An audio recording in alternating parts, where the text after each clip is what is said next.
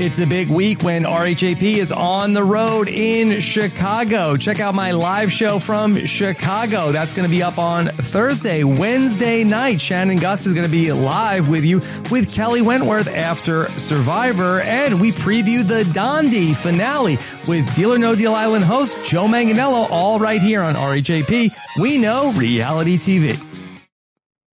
Mike and Liana, yeah, they're playing some games. And I pray to your mama that they're not super lame. And if that all sounds cool, I can tell you the name. It's the RHAPBNB.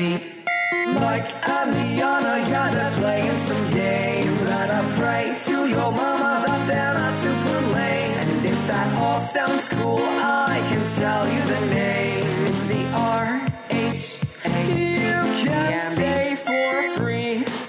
Hi, everybody, and welcome to the RHAP B&B for episode 5 of Survivor Winners at War. We have swapped things up, but the more things change, the more they stay the same. So the B&B is here to break it all down. Let's welcome in our panel for this week. First, as always, she is not going anywhere to any desolate beaches. The co-owner of the B&B, Liana Boraas. Liana, how are you? Good, just kicking it in quarantine. You know what's up. Yeah. Uh-oh. Does that mean like you're going to encounter your cats later on another tribe and they're going to maybe talk about your relationship in a different way than you do in terms of the casuality of it all?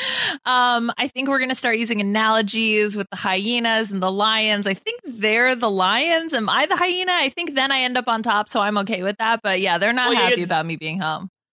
They're the closest from like a species comparison to the lion, so it feels like it carries. But let's welcome in our guest because we're so happy to have her back here. She's not a lion. She's not a hyena. She's the whole damn savannah. Ali Lasher, welcome back to the B&B. Yeah, I'm dry and empty, I guess. Just like the whole savannah, she's a desert. Yeah, I'm so excited to be back. Not only because this is the most human contact I've had in days, but because I love being on the B&B and I get the text from Mike that's like, can you come check in? I get so excited and I get pissed when I don't. This is the only podcast I think I get upset when I don't get to do because I don't feel entitled to do anything, but I just really, really love coming on here. So I am thrilled to be talking to you guys. Yeah, we won't be canceling your reservation, okay? Like, don't worry. We're all separated. No refunds. You are the number one B&B social distance experience. Oh, yes, Mike, we were ahead of our time. Who would have thought? My God. Wow. Look at us go. We're real trendsetters here. Just making sure that it makes you feel like you're in the same room as a person when really you're just talking into a microphone, staring at a piece of drywall like I am right now, personally. I don't know about the rest of you, but let's talk about a season that's far from drywall. Let's talk about Winners at War. So, Ali, it was not too long ago, felt like ages ago, but back over the summer, you, me, Liana, and Akiva Winokur. Oh, yeah, it's a reunion. Yeah, we broke down, the cast at the moment. We didn't know anything about the fire tokens or the edge of extinction. But I guess based on your own initial approach to these people and this season, compared to now, what have your thoughts been through, we found out we're a third of the way through this season. What's been your thoughts on this first third? Yeah, thank God we trimmed the fat, though, and kept it to just the core three. Agreed. For this podcast. First of all, as is my way, I'm not going to answer your question right away. I just want to say to you guys, Mike and Liana, and this is not new. You've been doing this for seasons, but what you do on this podcast is incredible. Like, you're the most creative, hardworking people on RHAP. No offense to Raw, he's very creative, but like the stuff you've been coming up with for these games.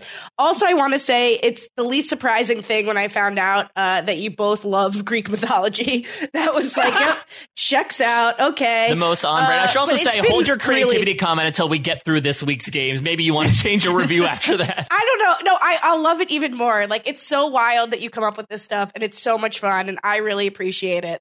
Okay, so enough about that. Let's talk about Survivor. Okay, what's different from my approach with to what I was thinking about in June, before the world fell apart, when we were like still fine, arguably.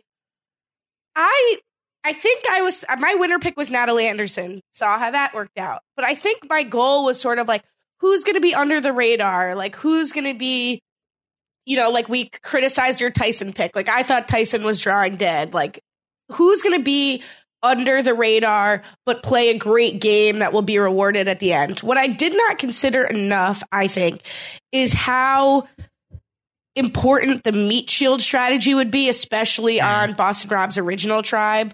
Like that Boston Rob and Parvati would go so long that Jeremy would want to be protecting them, that Ethan would take the hit over them, the more under the radar player would be the one to take the hit first. I don't think I factored that in. I think we all are probably surprised that Boston Rob got even to this point, that Parv's still in the game. So if I could go back, it's hard, right? It's like a gamble. Like I think Natalie Anderson now would be doing amazing if she just wasn't one of the first people clipped.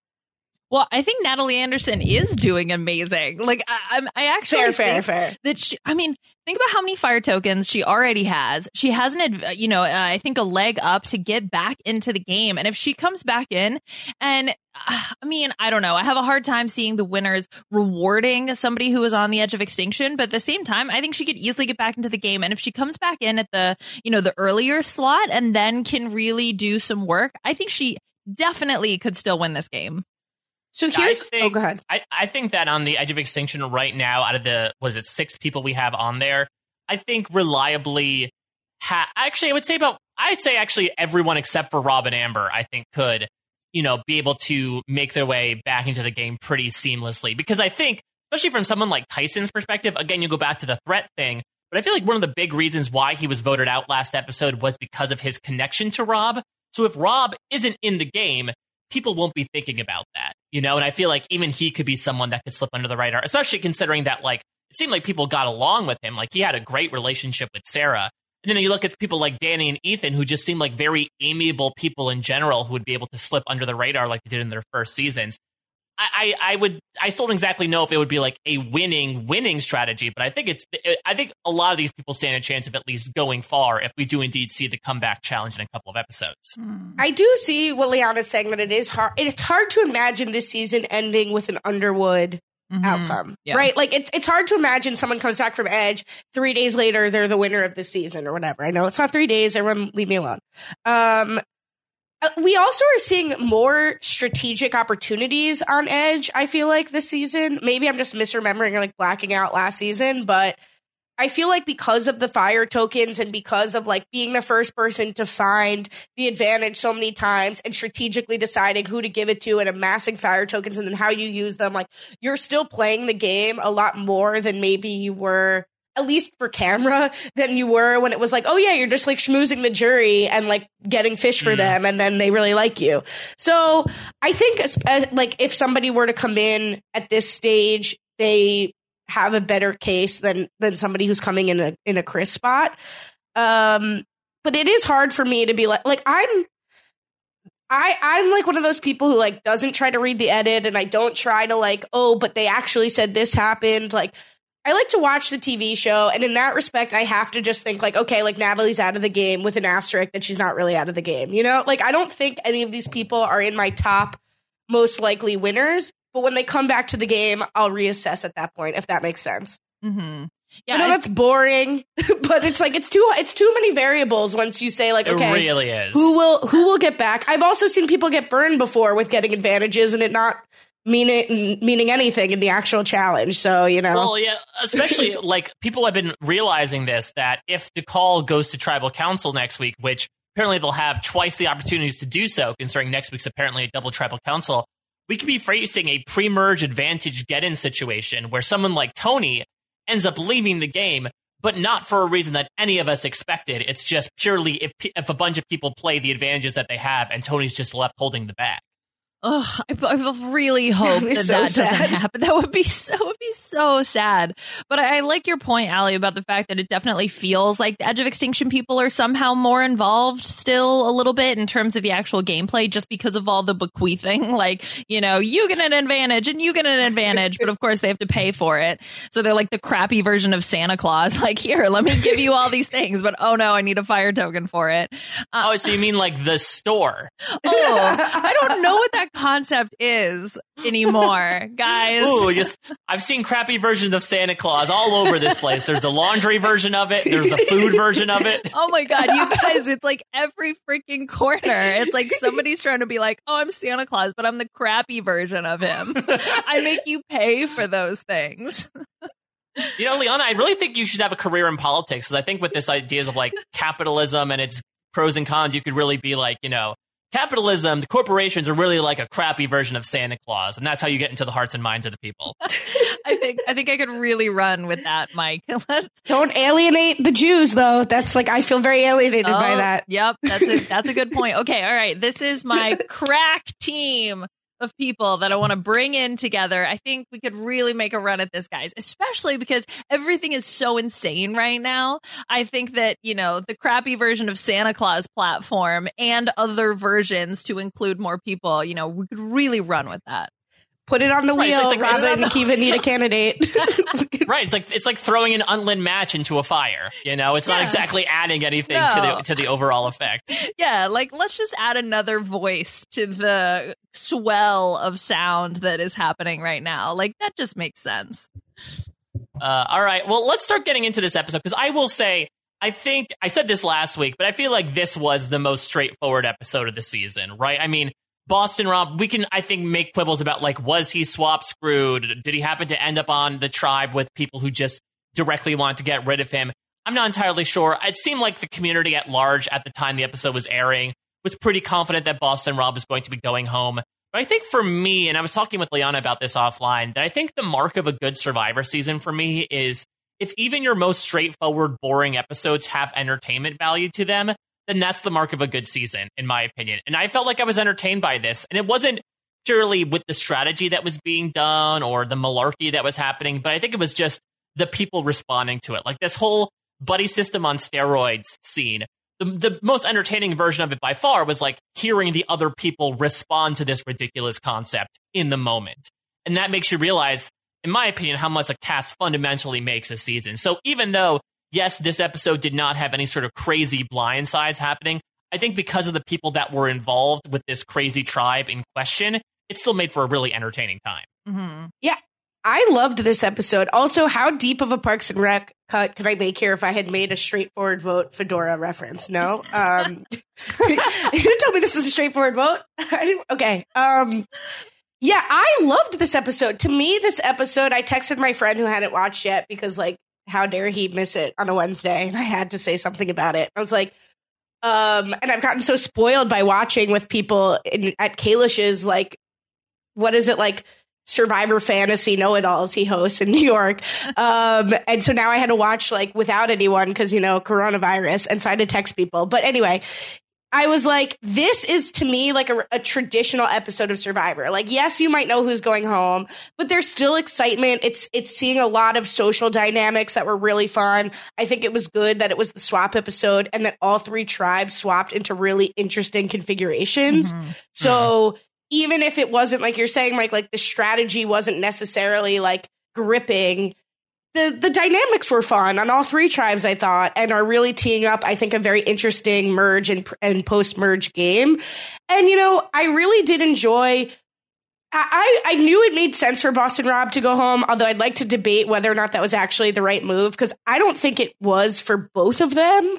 But it was interesting to see, like, where Sophie has that great line with, like, sometimes you have to trust a wink. Like, they had not been able to talk. Do they have enough trust and enough nerve to not play their advantages and to just go with it and see what happens? Like, that to me was cool. Mm-hmm. Yeah, I think when you have such dynamic people all interacting with one another, which I've been saying all season, it's just so fun to watch that play out. And because you had, you know, now these new groups of 5 and everybody's sort of scrambling to figure out, okay, what are the relationships at play? How are people going to interact with one another?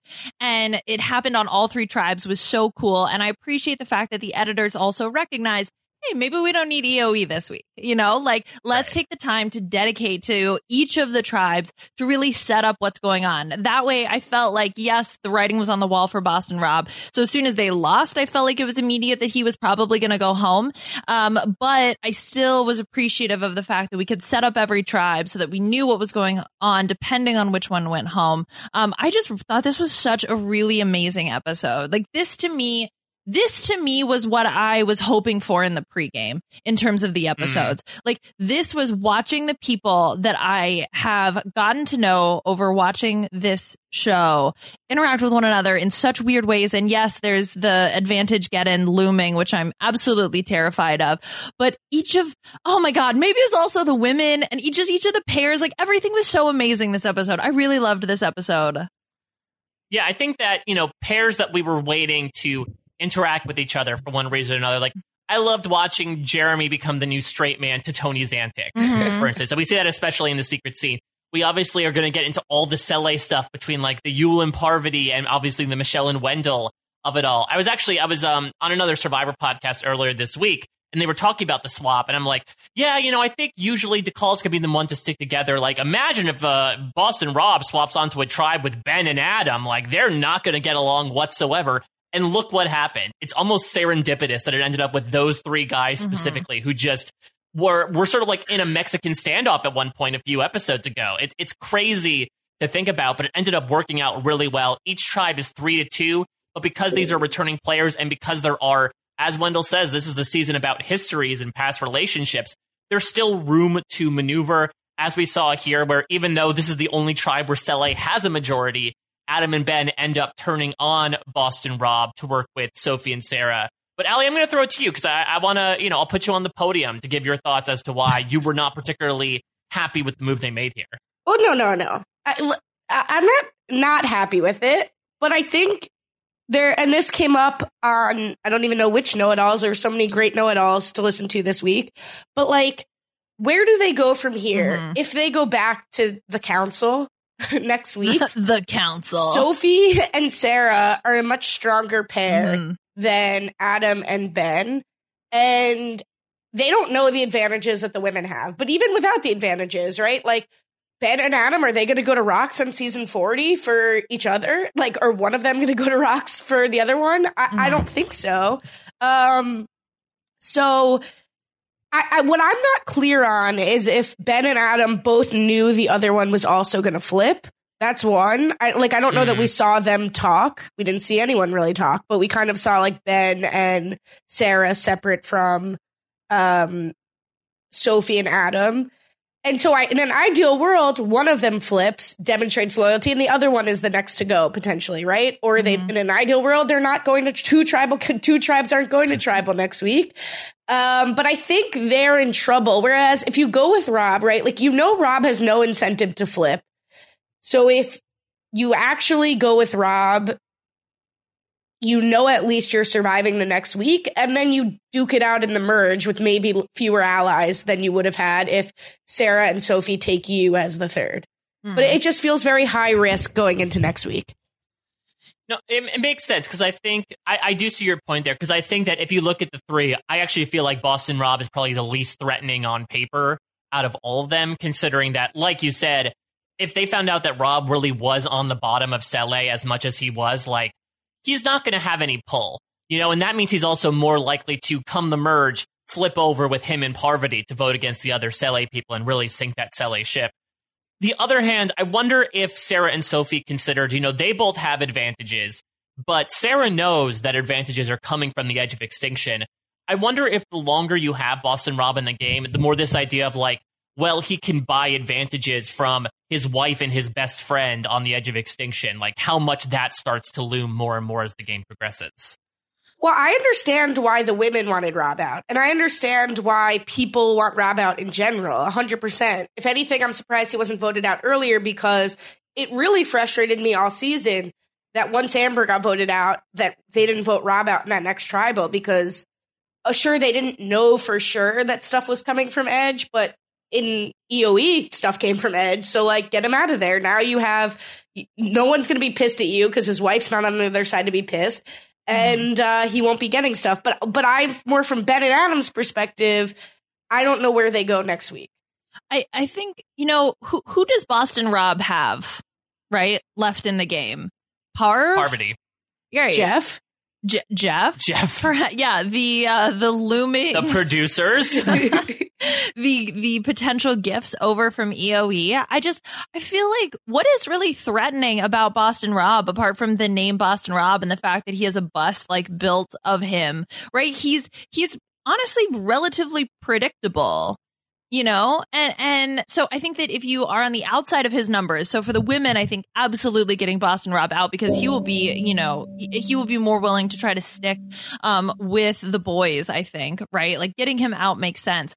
But for Adam and Ben, like I get it, but I also don't get it. Like Allie starts to put together the logic of, all right, if you go again, the girls are going to stick together and even take set aside the advantages. Then, what is their plan is what I would really like to know. Well, what I wonder is, and Allie talked about this a bit in sort of like the individual meetings that Sarah and Sophie were courting with all of these Cele boys, if it's less about the two of them working together and more so like they went to Sarah and Sophie and said, okay, it's the three of us and we'll take out Rob and either Ben or Adam, whoever's left out of the deal. That it's more so every man for himself, which again speaks to the individuality of this just thrown together trio, that they do not trust each other an ounce, even on one vote together. When they have the majority, they're going to say, I'm going to sell this other person down the river and make a deal with these two people. Because in this case, the devil I don't know is better than the devil I do. Right. So, I mean, that was kind of my assumption, too, is that like, all right, so let's assume that they're operating as essentially third parties, that Ben and Adam aren't talking to one another, and they're operating with the entity that is Sarah and Sophie. Then I've seen this question brought up on, the various podcasts. But then who do we think made the right decision? Was it Adam or was it Ben? I guess, the question is, who was Rob coming for more? Like, I think it was probably the right decision for Adam, because I think if I'm trying to get into Boston Rob's hat-covered head, trying to figure out what the pecking order is, I feel like he'd get rid of Adam before Ben. Like, I know he wanted to target Ben previously because he's a wild card, but if you're looking at that relationship, I feel like Ben dislikes Rob a lot more than Rob dislikes Ben. See, to me, I think of it as who's most, like, the person who made the right decision is the person who doesn't get voted out next week. And I know that's like stupid, but like who's got the most sway? I think I agree with whoever talked about this on Know It Alls, whether it was the many greats who talked at the LA Live show with Rob, or Rick and Shannon, who were also great. So maybe they both covered this. My brain is mush. Sorry, I haven't left my house.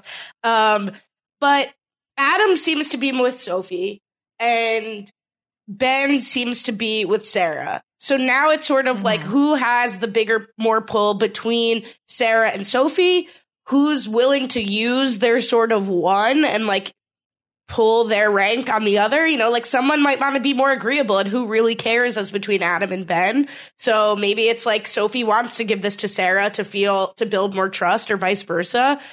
To me, it's tough, right? Like Adam is the bigger strategic threat, despite the many blunders he's made in the game. I think as between the two of them, I think Ben has been a blast like an unsuspected blast this season, but I think Adam has the better strategic chops. So he's a bigger strategic threat. Also, they've heard his background, that he was shifty and playing both sides. So he seems kind of like a wild card to me. At the same time, he's a completely free agent he did not vote with his entire other tribe. So when he gets to the merge, he's probably more likely to stay with them than Ben. At the same time, you're facing the merge where Ben is won several challenges individually on his season and might be harder to get rid of after the game goes to individual challenges after the merge. So I don't know what's going to happen. Like, I don't know who made the right choice, but it will be very interesting to see. And I'm excited that the decision will likely be made by Sarah and Sophie. And that will be a very interesting conversation to watch. Yeah, especially because they don't really, like, Sophie admits she never really trusted Sarah. This is a really unlikely partnership that they ended up fostering. And I guess the whole half-idol thing ended up bringing them together in this moment. And who knows what that means moving forward. I just loved this tribe because of the dual scenes of, first Rob interrogating Sarah and Sophie, basically saying like, hey, why did you get rid of my wife and my best friend in this game? What was the vote? And then this horribly awkward scene at the well. Not the most awkward scene of the episode, but when they said like, oh yeah, what happened at the Ethan vote? And the three guys are like, who wants to tell him? Who wants to talk about how much of a clusterfuck that vote was? Oh my gosh, that was so funny. And that was so great to see how each one of them reacted in that situation. I think it really describes their personalities. And it was just, you could not have predicted or expected a better situation than having the three of them. I guess, Mike, you did. Having the three of them, the three boys together on one tribe. So brilliant. Well, speaking of predictions, let's talk about how we thought Rob Mariano would do. This is my favorite part. Obviously, preseason, it's a very high variance pick, right? Especially given the edge of extinction. We knew that he was going to be on our screens no matter what. We even talked in the aforementioned June podcast we did about like, however long he's on, he's going to be taking up time. I think it's safe to say that just on the whole in the community, none of us predicted Boston Rob to make it, 6 votes in. I think if anything, you'd say like maybe the first 3 or 4, maybe he'd get past the first couple of challenges, but definitely not to the swap. Lo and behold, here we are, red hat or blue hat. We're bowing our caps to him in this moment. Liana, how did you think Boston Rob was going to do preseason? God, I am wondering how many fire tokens you gave to this man. Okay.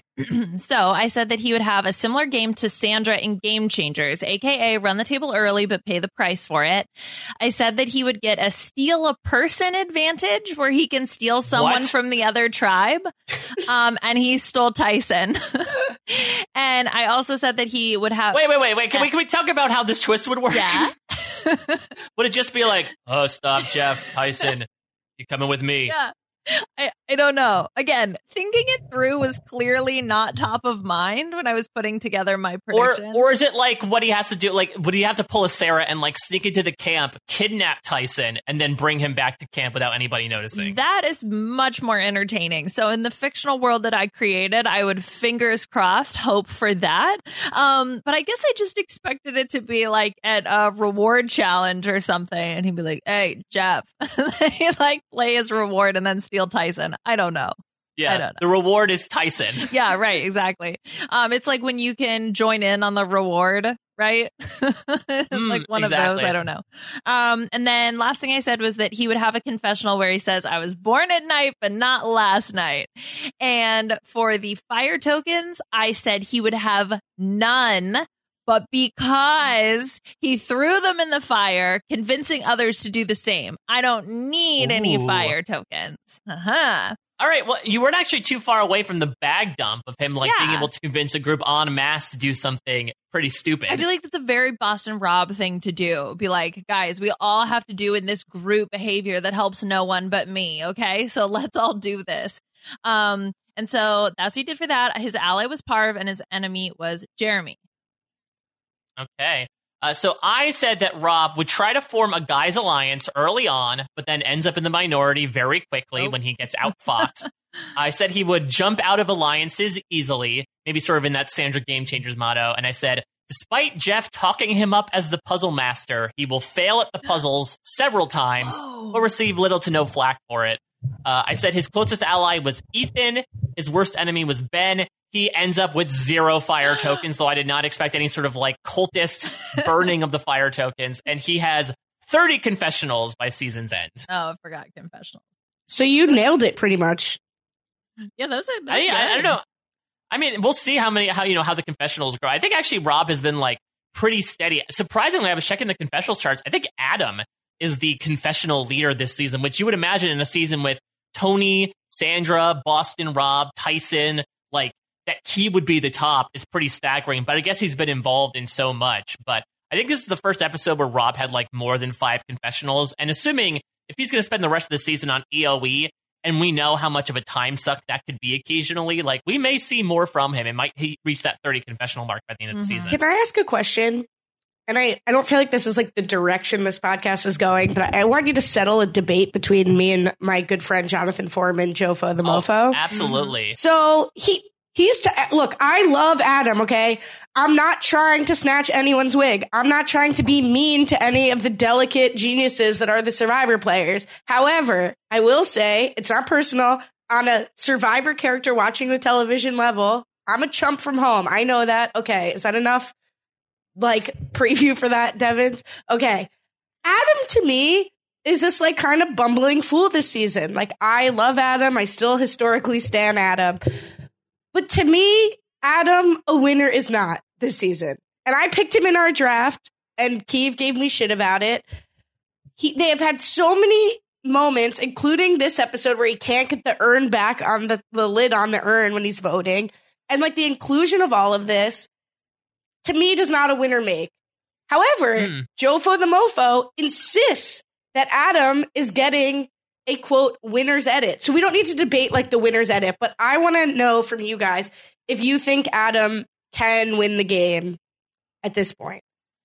I also just want to say, first, before we get into that question, that Delicate Geniuses is the perfect alternate title to Survivor Know-It-Alls. Aw, I love it. All right, okay, Liana, well, what do you think about that? What do you think about Adam's point in the game? Okay, I will go first. So, first of all, and I'm happy that you brought it up this way, Allie, because I think it's like, oh, in terms of how Adam is being viewed or being portrayed, right? Like, nothing about him personally as a person, right? This is about the way that, like, his edit is being told to us. You definitely get that, right? I mean, we've had 3 incidences now of him sort of, like, floundering a little bit, which I'm sure I would equally make mistakes like that. And the way what I'm being told about him is that he is this kind of, like, bumbling fool, right? And in maybe a similar way that Ben is. And I kind of feel like both of those people, both Adam and Ben, I would knock out of winner contention because of the way that they are being told to me as characters by the show. Yeah, I would say that I think the reason why we're seeing Adam is because I think he's playing the hardest out of anyone in this cast. Like, I think he's someone who's walking in there and has, like, a plan for almost every vote. We saw that from the very first thing where him and Denise were sort of, caught out for getting lost on the way to the well. And so he had to, struggle to sway the votes back in Natalie and Jeremy's way. So, I mean, I think one of the reasons why we're seeing so much of him and hence his mistakes as well is just because he's had ample opportunities to show that strategy as opposed to maybe someone a bit more under the radar. Maybe even someone like Sandra, who, is sort of steering the course and having steering a ship that's a little bit more steady. Adam's trying to purposely steered his boat into the rockier side of the water and is trying to steer around all these rocks. And that's why there's so many waves that are being caused. We've seen weirder winner edits, but I would say at this moment that I'm not sure that Adam is playing, like, the best game at the moment. Now, that being said, if he came to the post-merge and he was able to sort of, like, settle into things, maybe defy the sort of two-faced aspect that he was trying to accomplish last episode, there's still a lot of game to play. There's 2/3 of the game left. He'd be able to do that. But, I mean, if you have a majority controlled by someone like Yul, who, again, wants to work with the, like, rational, logical, predictable people, Adam is not necessarily proving that. I have had so much fun with him as a narrator. We have had so much fun with him as a narrator on this podcast. And I think he's really interesting to watch from a player perspective. I would much rather see a person, like, make mistakes on Survivor and me see their methodology than for them to just be, like, staying the course under the radar. We barely hear from them. So I am grateful for what we've seen from Adam so far. But if we're going with you versus Jofo, I'm inclined to agree with you at this point. And here's the other thing, right? Like, I don't know how I'm supposed to feel because, like, yes, he's making strategic blunders, but he's taking swings and that's fun. And he's, like, trying to, like, that conversation with him and Boston Rob where he's, like, trying to be like, I'm letting you in on the plan is, like, that's great. That's hilarious. But, like, when Adam is, I'm sorry. And as Jofo said to me, you wouldn't be able to do that challenge. Like, okay, you don't know that, but probably not. But when Adam is, like, taking 50 times to jump and get the keys, and then the team wins it, he finally gets it and they win. And he has that great moment where he's saying, like, my mom always told me, like, Adam never get, like, the school, my mom, I never give up and I didn't give up. To me, the takeaway from the challenge was, like, Adam cost his team a lot of time, but he didn't get up. Good for him. And then they made up a hell of a lot of time on the puzzle. Like, to me, the takeaway wasn't like Adam won the challenge for his tribe. Like, I'm not trying to say, like, it was sort of like a Suri moment. Like, it was nice that Adam accomplished that for himself, but he was not the hero of the challenge. Like, right, but I think the show, I mean, I think it's nice that you compare it to Suri, because I feel like the show was making a moment out of that, when in reality, yes, it was something that inevitably cost time. And we should also put the blame on people like Parvati as well. Adam was able to grab the key when the other two couldn't. But that being said, they wanted to build it into this big moment. I don't know if it's a winner confessional. I think more so than anything this season, they really want to concentrate on like emotional journeys. Hence the Yule stuff we got this episode with Jonathan Penner and Stacey Title and the whole ALS thing. I think they're just willing to focus more on emotional arcs and be concerned less so about like, what does this say about their winner chances? I may be completely wrong on this one, but that's what I'd like to believe. No, I think that's right, especially with like the Tyson first day crying moment. Like, to me, that didn't mean anything except that, like, look at what all these people sacrificed to be here. Like, this is the big leagues. But I'm sort of like, why are we cutting in? Well, who did Adam piss off that we're cutting in? And maybe it's just because, and this is why I think I stand Ben this season, not as a winner, but as a person on the show, because there aren't enough bumbling idiots. And not that Ben is an idiot, but like, Ben's dancing in the background. Like, Ben is having fun. He's like playing fast and loose. Like, we need a little bit of that. And maybe that's why Adam, unfortunately for him, is getting these edits where he can't get the lid on the urn. Like, why are they including that Adam can't get his torch in the hole twice? Like, Adam can't do these things. Like, is it just because there aren't enough people who aren't great players to like liven things up on their side of the aisle because Tony's not with them? I don't know. Have you ever heard about, like, okay, there's always the one person in the group that everybody makes fun of, and then if that person leaves, they'll find someone new within the group to make fun of. Jerry, another Parks and Rec reference. Exactly. Or the Toby. Yeah, exactly. So if that person leaves, right, then you have to find a new Jerry, okay? And like, who's it going to be? And I feel like maybe that's the case because we're playing with all winners. We have less of the sort of like bumbling, fumbling type moments. So when you have them with Ben, you have them with Adam, you want to highlight them because it provides a source of levity to the season. And so you want to laugh and you want to have fun. And so they're just the new Jerry. Adam's the new Jerry. It's fine. Oh boy. I can't wait to see the mural that Adam makes over at the Yara beach. Yeah. He's not allowed to go to the bathroom, not in public. So I guess, oh, yeah. Like, it's a buddy system. He will have to paint some sort of urinal. Do you think that Adam's going to get medevaced after he breaks his arm and he tries to feed a raccoon a burrito? Yeah, when he was in the park at night and he got mugged. Let's just clarify here. I think we all love Adam Klein as a person, and I think he's been bringing a lot of entertaining stuff to this season. Whether good gameplay, questionable gameplay, it's been really interesting to watch. And it seems like, as we talked about with the general Boston Rob decision, it seems like we're going to be seeing even more of him next week. And if he ends up going out next week, I think it might be one of the bigger pre-merge stories we've seen in recent Survivor. Look, Adam Klein's marriage line, that's it. I'm done. That's enough. He like his casting on this season, he's earned it. Because he gave me marriage, which Rob even got to use on the Nick Majorano podcast. So like, it's lovely. It's amazing. And it will. Well, I'm glad you guys stay with me. We're so nice to him after I was just so mean. That it's appreciated. I will also say he didn't have like a marriage moment this week, but he sort of had a similar type of delivery when he's like, "It's boring," when he's talking about the buddy system. Maybe that's just his normal inflection. Maybe I should pay attention more when he speaks. Before we move on to more fun and games, we're going to take a quick break to listen to a word from our sponsors. And we are back, so let's keep on keeping on. All right, well, let's get into some games here, because we have a lot of fun stuff prepared this week. Liana, what's up on deck? Oh, yes. Okay. All right. So Rob got voted out this week.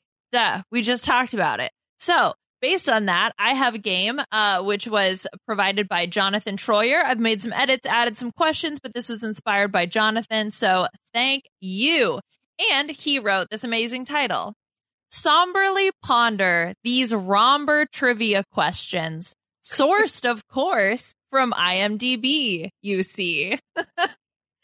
Wait, a listener wrote in with a Dr. Seuss-esque forward to this game. We have the best damn listeners in the world. I love this to pieces already. Anyway, so as you can probably infer from the title, these are questions about Rob, and Amber, sourced, of course, from their IMDb pages. Okay?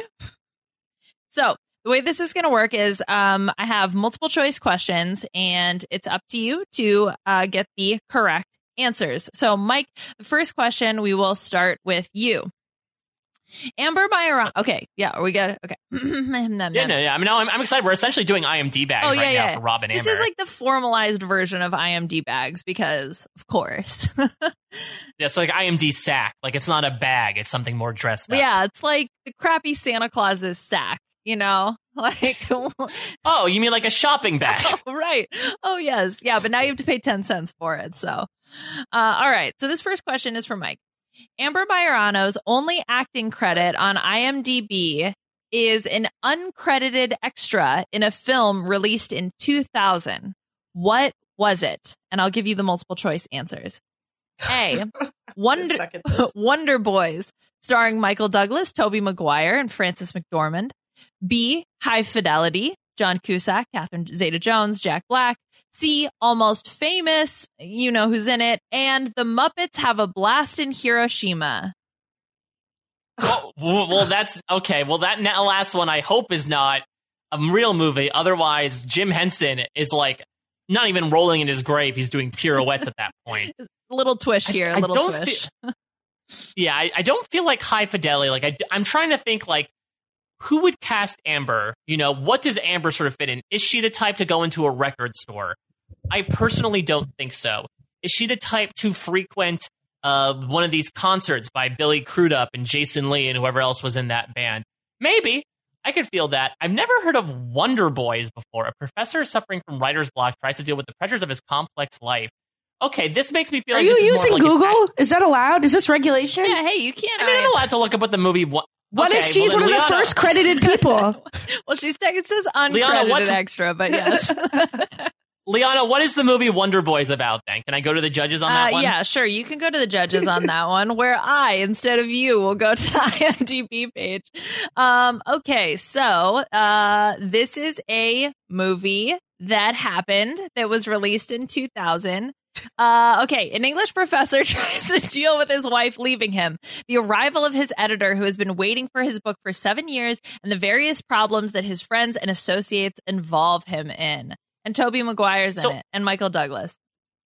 I feel like if I'm looking at like between a record store attendee, a concert attendee / groupie, or a college student, what am I most likely to catch? If I'm central casting, who am I figuring out Amber Maiorano for when she was Amber Burkich?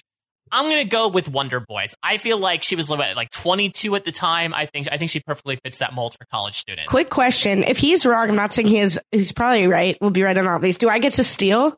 No, because damn it. I guess I can. Okay. All right. We'll twist it up. All right. Let's change things on the fly. You can just guess if you want to just guess.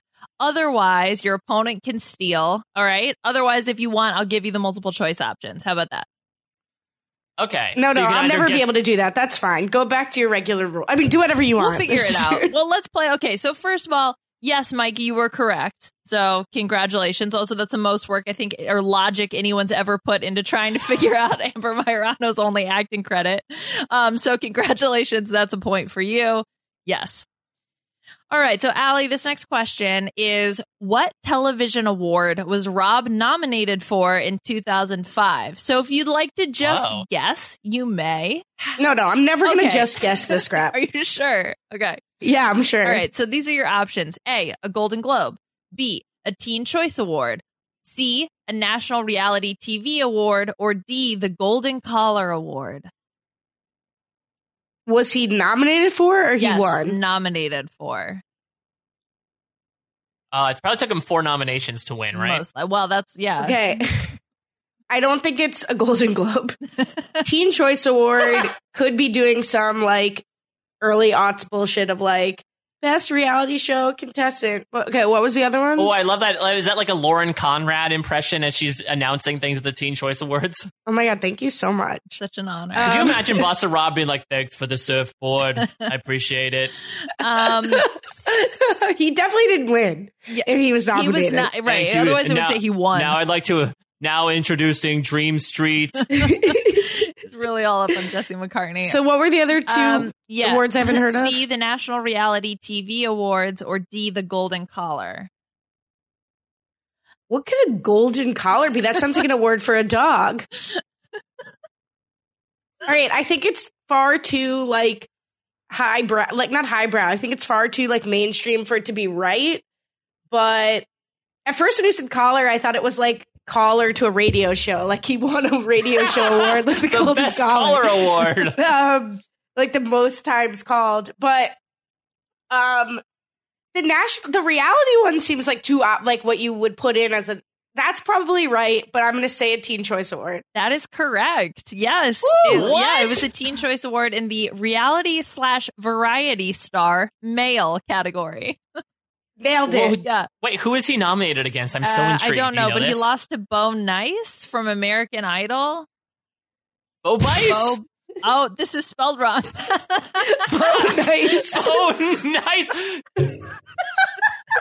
I was like, who is that? I was like, I don't know who that is. Bo Turned out Nice. to be Bo Nice.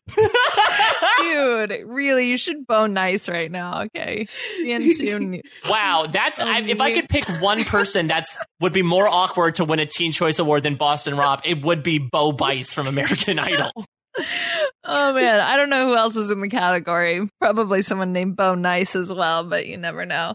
And yes, Allie, the Golden Collar is actually an award for dogs in film and TV, started in 2012. So nailed it. All right, Mike, question for you. Amber was also nominated for a Teen Choice Award in 2004 and 2005. Who did she lose to? You're welcome to just guess if you'd like. Dream Street is not an option. Okay, give me choices. Okay, A, Jessica Simpson and Carrie Underwood. B, Paula Abdul and Kendra Todd. C, Paris Hilton and Victoria Gotti. Or D, Lisa Whelchel and Shambo. Oh, okay. Well, I think what that's a slate. The teens are really into Shambo. I know that. They stan her. Oh man. Okay, I'm trying to think of like I feel like the Playboy Bunnies were not that popular among the teens to necessitate Kendra Todd getting an award, despite the Carrie Underwood of it all. What were B and C again? No, B was Paula Abdul and Kendra Todd. A was Jessica Simpson and Carrie Underwood. C, Paris Hilton and Victoria Gotti. Victoria Gotti. I'm gonna go with C here. I'm sorry, it was Jessica Simpson and Carrie Underwood. Oh, I was so close. Duh. By the way, so I'm reading off the 2005 Teen Choice Awards, and Me too. So Rob lost to Bo Bice. The other people nominated in the category for Choice TV Reality Variety Star Male: Travis Barker from Meet the Barkers, Stephen Coletti from Laguna Beach, Kevin Federline. Oh Lord. The Gottis. Bam Margera and Tom Westman. Now I'm even stratifying. I think even more awkward than Rob Mariano or Bo Bice winning would be Tom Westman winning a Teen Choice Award. Did he go? Do you think he showed up? Who, Tom Westman? Yeah. You think he even went? He's I'm Googling Tom Weston Teen Choice Awards. That would be amazing. I would also say, Liana, can you guess who hosted the Teen Choice Awards? Because I don't think you would ever be able to. Oh my gosh, in 2005? Yes. I don't know. Who was like around in 2005? How about Paris Hilton? No, it was a co-host, a real dream duo, Hillary Duff and Rob Schneider. What? Hillary Duff I get, but Rob Schneider?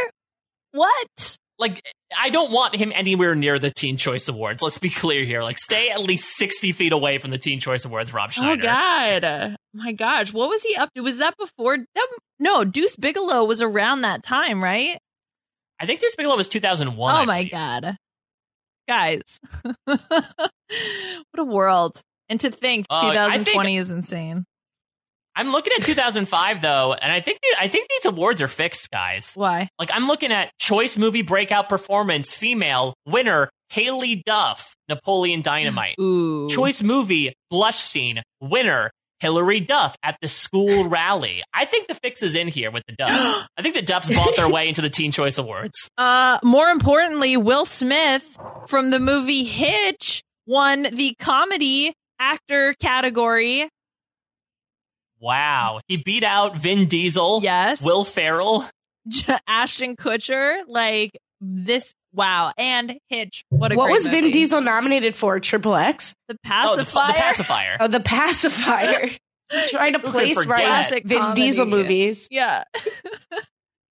Wow. What an interesting year for media. Wow. Choice Movie Actor, Action Adventure Thriller, Chad Michael Murray for House of Wax is an award-winning performance. He needs a rise and fall of. What's he up to?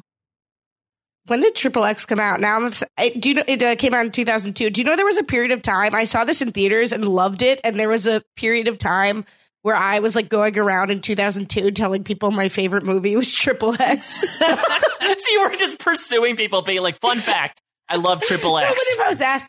When you're 11, you're often asked what your favorite movie is. Like, oh, Triple X is phenomenal.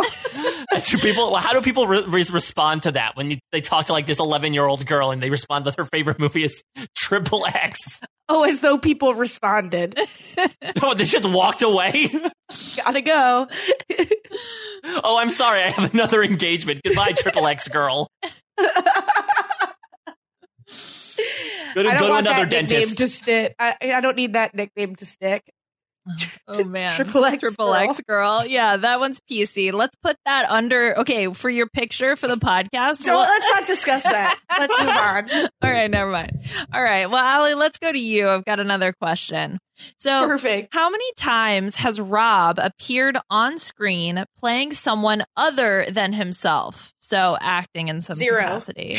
Is zero an option? You like to know the answers? You want to just guess? Well, let's hear the multiple choice. A, 5, B, 2, C, 0, and D, 69.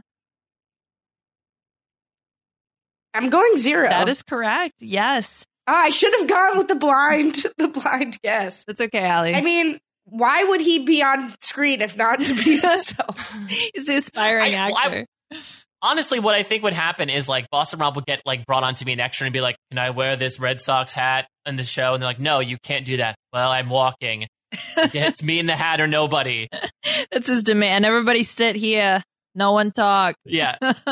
Yeah. All right. I'm doing a scene where everyone's going to sit here, and when you go to the bathroom, you can only go 2 at a time. Sir, you're a walk-on in this restaurant scene. What are you doing? Oh, that'd be so good. I can imagine him making demands. All right. Well, speaking of Boston Rob, let's talk about his IMDb trivia page. So, Mike, this is good. Mike, this question is for you. Which one of these facts was not listed under Boston Rob's IMDb trivia page? All right. A, and this I am quoting verbatim from the trivia page. A, after 3 previously failed attempts, he finally won Survivor Redemption Island. Shade. I know, right? B, after his appearance on Survivor Marquesas, he turned down a $60,000 offer to pose nude for Playgirl.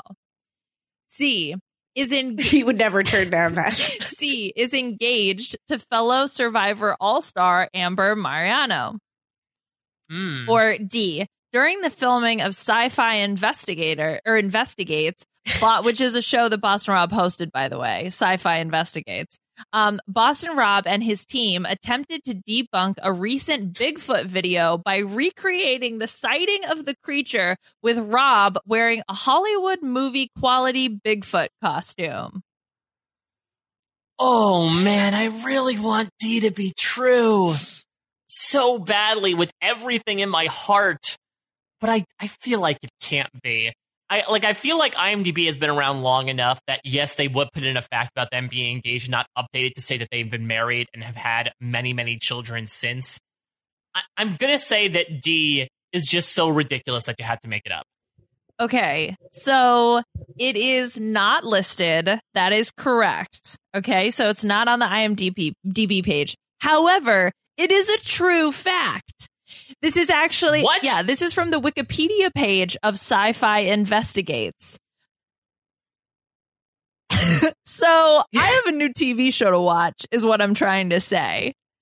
Wait a minute. So, like, he refuses to appear as anyone other than himself in any pieces of pop culture, yet he's like, yeah, put on the big Sufu costume on me, I'll walk around. I mean, essentially, that's how it was described. But they did a bunch of stuff. So apparently, the team traveled to the mountains of West Virginia to investigate sightings of a winged creature known as the Mothman. What? Yeah. Let me live, okay? All right, well, here, let's get into a little bit more details about Sci-Fi Investigates, Allie, with this next question. Okay. No, I meant I was the Mothman. Oh, you are the Mothman. To get on track. It's oh just my let God. me live. Triple X girl was the Mothman. That's your tabloid headline. Can I ask a quick question, though? Yeah. Like, so they wrote that he was engaged to Amber Mariano? Right. They wrote her, not her maiden name, her married name, but they're engaged. I guess it makes sense. Like, it would be like, Boston Rob was once a baby. Like, I guess it's not really a fun fact. It just is a logical thing that happens. So he was once engaged to a woman who now has his last name. I guess that's true. Right. I don't know. They really should just change the tenses. Like, he says he is engaged. I mean, he was. I guess he was. I don't know. I wonder if, when you get married, do you ever, like, stop being engaged? You know, or is it like you are forever engaged? It's just that you have another title onto it. Well, they tell you. No, I think they tell you to never stop dating, right? So when do you? But if you're engaged to be married, it's like if you're training for a marathon and then you're running the marathon, you are no longer training for you are running the marathon. Like, right, exactly. You're but then once you've ran the marathon, are you done running the marathon? Or are you always still running the marathon? Yeah, if you get divorced from the marathon, if you stop running the marathon, you're done. You're out. Right. Not sure how I like comparing a marriage to a race as a married man. Yeah, but at least it's a marathon and not a sprint. So that's very true, actually. Could be like a 10K. Yeah, right. All right. Well, let's talk more about Sci-Fi Investigates. So, Allie, this question is for you. According to IMDb, Rob's role on Sci-Fi Investigates was described as A, a crime scene investigator, B, a paranormal investigator, C, a forensic specialist, or D, a skeptic. Okay, I'm between B and D. What is B again? B was a paranormal investigator. I wonder if he could be a forensic specialist because he happened to be on the same network as CSI. Like, he's so CSI adjacent that makes him a forensic specialist. Right. Like, my issue with the term specialist is that I think that has a higher probability of being made up because of the specialist, but maybe I'm overthinking it. So wait, say them all one more time and then I'll stop being annoying. Crime scene investigator, paranormal investigator, forensic specialist, or skeptic. I mean, like, can they legally say he's things that he's not? I guess if he is investigating, those aren't like titles. If he is investigating the paranormal or a crime scene, then he would be a paranormal investigator. I'm going to say he was billed as a skeptic. That's correct. Yes. There we go. Yeah, it literally describes him as a skeptic on the IMDb and on the Wikipedia page. It says, okay, Sci-Fi Investigates is a 6-episode reality television series featuring skeptic Rob Mariano. Like, what? Wait, so was his job like, they say, okay, this is the Mothman. He goes, I don't know. Sounds pretty fishy. I mean, they also put a Bigfoot mask on him and like threw him out in the, in the forest. Like, yeah, I don't know. Well, Rob, if you're such a skeptic, why don't you try being Bigfoot and see how likely it is? Oh, man. Yeah, he is the skeptic of the investigative team, which I didn't realize is a role that you needed to hire for. You always got to have that person to bring you back down to reality, right? Yeah, right. And you always need the naysayer in the group. He's a reality star, so I guess it makes sense, right? But yes. I mean, I'm pretty skeptical right now of this show, so I guess it adds up. I mean, that's crazy. All right. Well, congratulations, Allie. You are our winner here. Did Mike get any wrong? Mike got one wrong. No. Yeah, I believe I got yes. Amber's Amber's winners in the Teen Choice Awards. Jessica Simpson. You never go against Jessica Simpson. Well, I don't know. If Hillary Duff was tipping the scales in her friend's favor, then maybe we should all win here. Hillary Duff rightfully owned the early 2000s. Okay, Mike? That's true. I will say that the majority of my fashion choices were inspired by Hillary Duff from that era. So, and I'm the vest over the tank top. I feel like that was like a huge Hillary Duff jeans moment. under a dress, like that kind of stuff. It's embarrassing, Mike. Well, I want to talk some more about Boston Rob, but more so about the stuff he's done on screen, because I want us to be skeptics here, much like Boston Rob was once upon a time. And this was pointed out by the great Brian Scally on Twitter. I want to talk a bit about the shelters that Rob has worked on this season. So I'm going to pop a picture in the chat for you both. This was the funniest thing I saw on Twitter this whole season. So this is something that Brian Scally knows. We're going to take a look at both the Sele Tribe Shelter and the Yara Tribe Shelter that Rob has worked on. Yeah, let's start with the Sele Tribe Shelter, because obviously, look, there was a lot of scrutiny. Everyone was their own skeptic here on CBS Presents Island of the Idols when Boston Rob built this megalith 3-story shelter when he had the time. So they said, great, let's see what he does now in season 40. And what results can only be described as like a live-in limbo, where it seems like the shelter is 3 feet off the ground max? Is that the only way you can describe this? It's the one I'm choosing to. And this is one of the most confusing shelter choices I can think of. Are you supposed to sleep on top of it? I think you're supposed to sleep underneath it. Well, I guess, Denise said, we don't have a roof. So maybe you're right. Maybe they did sleep above it. But that seems strange to me. I guess maybe you have the option of, maybe it's like bunk beds?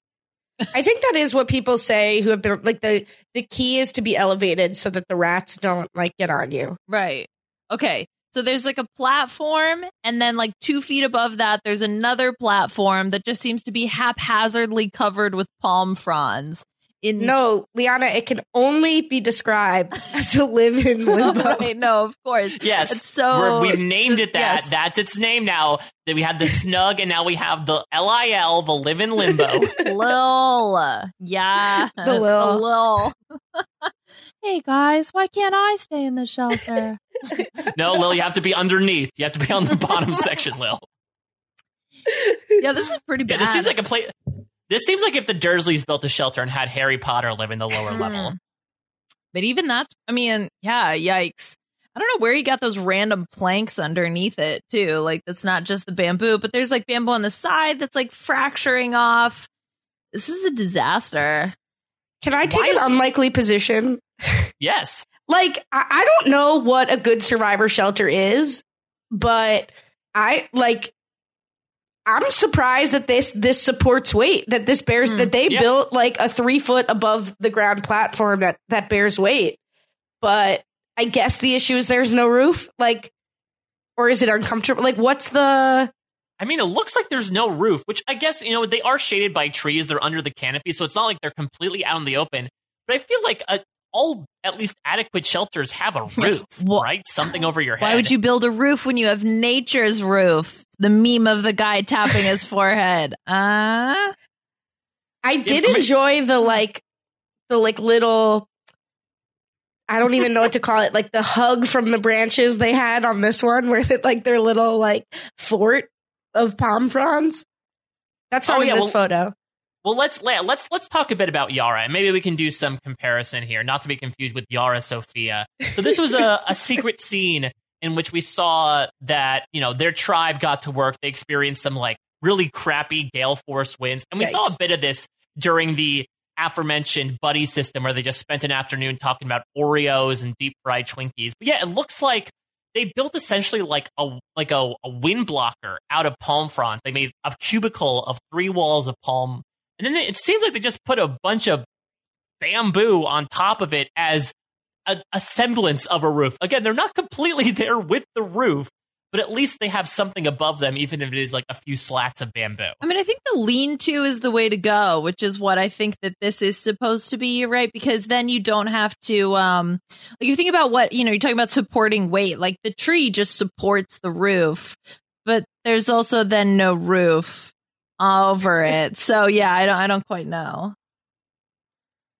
Yeah, I don't know. Allie, what were your thoughts about the, like you called it, the hug of the palm leaves? Do you think that's the way to go, like surrounding yourself with walls of things? No, that made no sense. To me, like, what purpose was that serving? Just that they were literally in a cage? It was like a little kid's playpen. I did not understand the benefits of that. That's what it was like. It was like a kid's playpen. And you just like, all right, well, we're going to like corral all the kids in our like little bamboo and palm frond, fort. Like, everybody, let's hang out here and have a sleepover. That was definitely the feeling that I got. Do you think Rob purposely did that to inspire that feeling? Like, do you think he was trying to create a Stanford prison experiment where he was the warden? Well, he had the machete, so, makes sense. Yeah, and he had that moment with Adam where he's like, feel how sharp this is. That was so menacing. The other really funny meme that I saw on the internet this week was like, Boston Rob with his daughters for prom or something like that, Oh, it was funny. He's intimidating.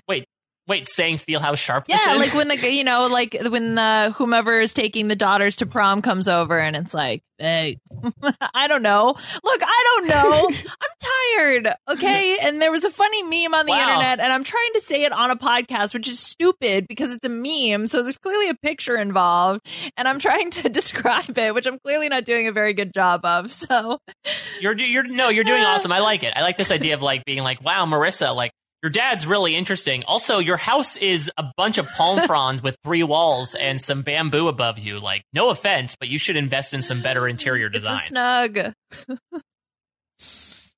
It just seems like Wendell has outshone Rob in one season after he built, like, apparently the best shelter in Survivor history. Yes.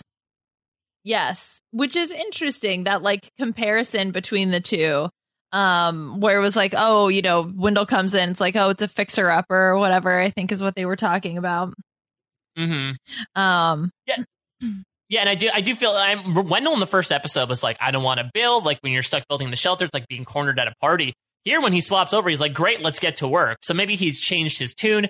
Maybe he wanted to get away from Michelle. I'm not entirely sure, but I guess Wendell sees his purpose here. He really wants to make those 2 fire pits happen over on Cell. Oh my gosh, that goes back to like, can you truly change as a person? Like, if you're a builder, you're gonna build. You can't really change that much how you play the game of Survivor, right? So Wendell just damned to build amazing shelters, exactly. I guess. Yeah, Wendell can only be a builder on his IMDb profile. He doesn't want to go for any uncredited roles in other movies. That's right.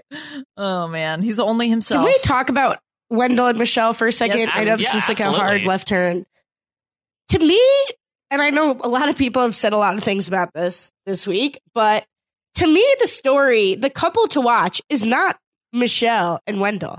It's Parvati and Michelle. Because absolutely. Nothing unites 2 women like a good common enemy, and especially if that common enemy is a bad ex. Mm-hmm. Like, that is a blood bond. Now, I'm still not totally convinced that they're not going to, like, try to be the woman who's not voted out because it's tough with those 3 guys together, but I live for the Parvati and Michelle working together moment.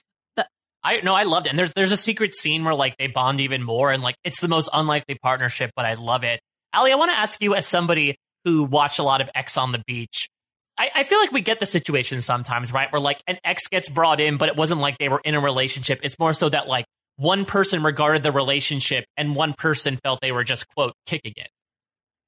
Oh, so you're saying that sometimes people suck? Yeah, that happens a lot. I mean, I'm still not totally convinced. Like, Wendell is sort of an awkward dude on the show. Like, I don't know that Wendell, like, Wendell, like, was not good at expressing himself, and I'm not shocked to hear that that's how their relationship was.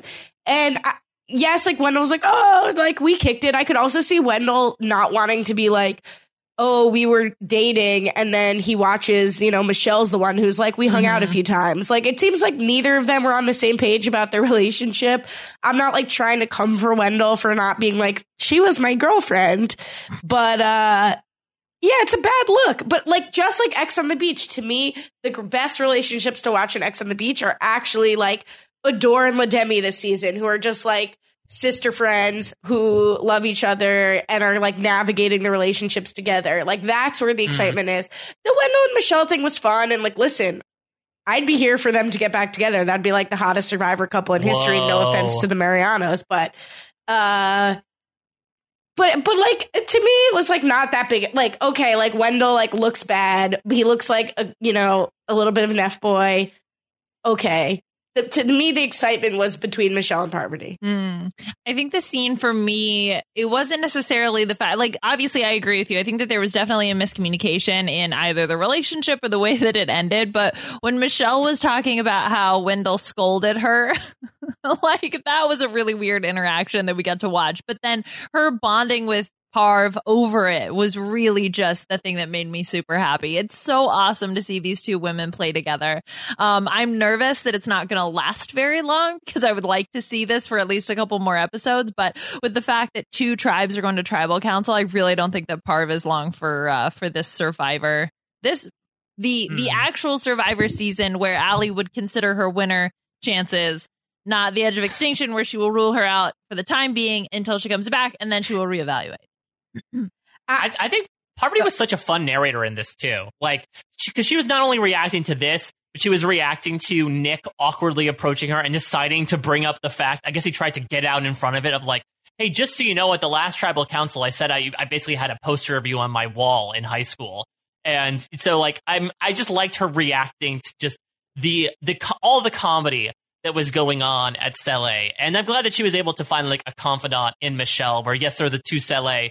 They both are sort of in these very weird situations, but they're also sort of both being the straight man to all the craziness that's going on around them. Again, it's a partnership I would not have expected, considering how much Michelle and her alliance seem to be gunning for the old schoolers before the swap. But, situations make strange bedfellows.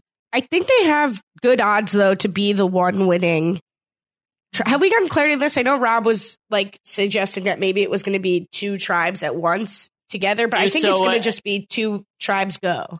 Yeah, we have clarification via the press release and also I think via sneak peek that for the first time in I believe 19 seasons on the American version, we are getting like a tried and true double tribal council where one tribe's going to win immunity, one tribe will go to tribal council and vote somebody out, the other tribe will go to tribal council and vote somebody out. I think this is because they want to do the merge in episode 7, and if they want to merge with 13 people, this would have 8 people on the edge, and then one person will come back to make it 13 for the merge in episode 7. Oh, yeah. So looking at the tribes, I do think they have a good chance of winning over the other two, right? Like I think Adam, Sophie, Ben, and Sarah like need a miracle to not be going to tribal, and maybe they'll get that miracle. But Tony's team will be able to sit someone out, so Sandra will join herself on the bench.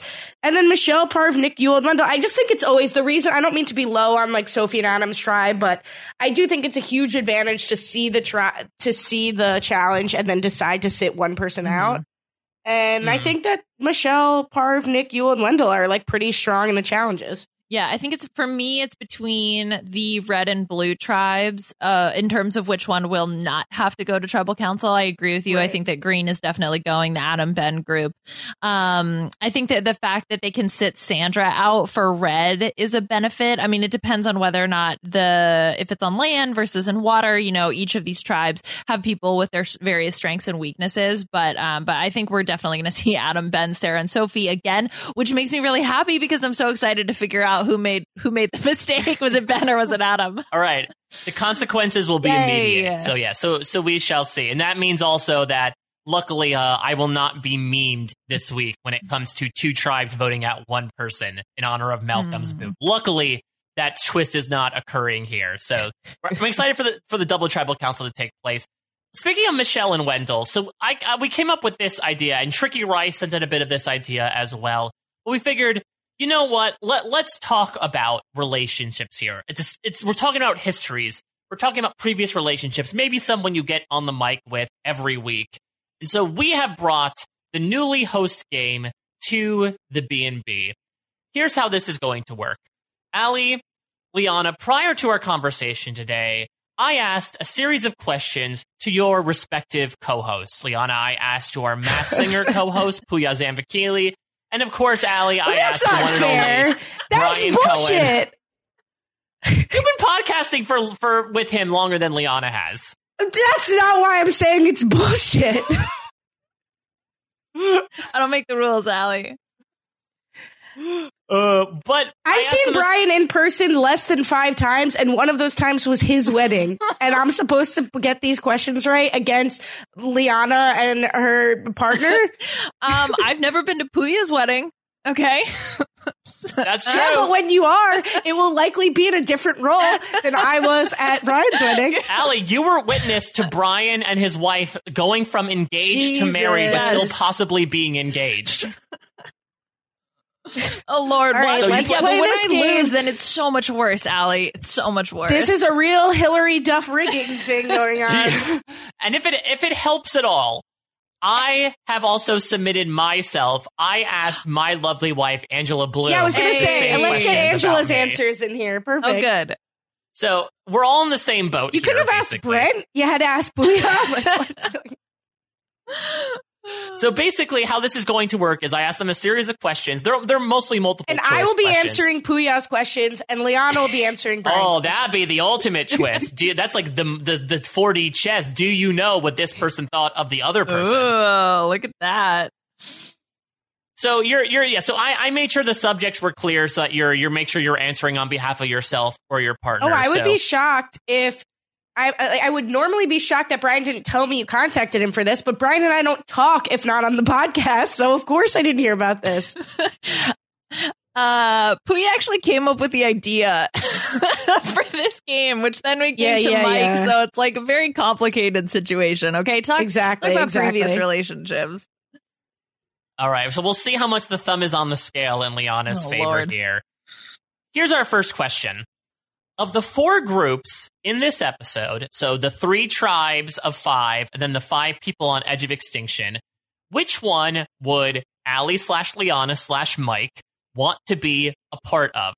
Is it A, DeCall, which as a reminder is Denise, Jeremy, Kim, Sandra, and Tony, the red tribe? Is it B, Sele, which is the blue group of Michelle, Nick, Parvati, Wendell, and Yule? Is it C, Yara, the green tribe, Adam, Ben, Boston, Rob, Sarah, and Sophie? Or is it D, the edge of extinction people, Adam, Ben, Boston, Rob, Amber, Danny, Ethan, Natalie, and Tyson?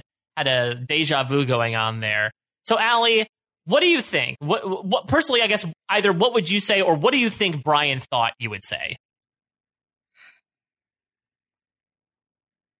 This is tough. I think I'm between 2. But I could see Brian being like, but you like Adam, so you said you like Adam. You know, like I could see Brian not considering Brian both talk tribes. like a prospector. That's my impression of everyone. Like everyone who's heard me do an impression of real life and my mom, thinks my mom like sounds like didn't call me, but like that's not at all what she sounds. I have one impression and that's it. Yeah, Allie, how many witches are you involved with in real life? How many witches? They're like old crones. Like, Allie, you pick up your potion, dearie. Toil. Right, can you go to Liana first so I can think about this? Yeah, okay, Liana and Puya probably watch Survivor together. Like this is such bullshit. Unfortunately, we cannot watch together as we are in separate countries. However, okay. That's none of my business. Like, I didn't put the travel ban in place. Like, don't talk to me about that. I certainly did not. Okay, I love Kim so much, and so he would think that I would want to be on the red tribe with Kim. Puya said exactly. Liana loved her some Kim Spradlin and would chomp at the bit to be part of a pair with Kim. So yes, A, you matched up with A. I would rather be on the green tribe.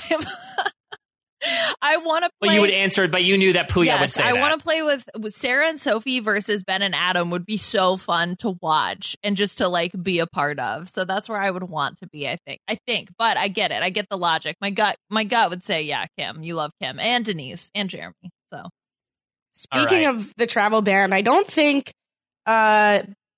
Brian would say I would want to be on Nick's tribe. I would probably say, I think Brian thinks I'm like a huge nerd / loser. So I think he would say, I'm between saying that he either would be like, oh, well, like Natalie was her winner pick, so maybe Edge of Extinction.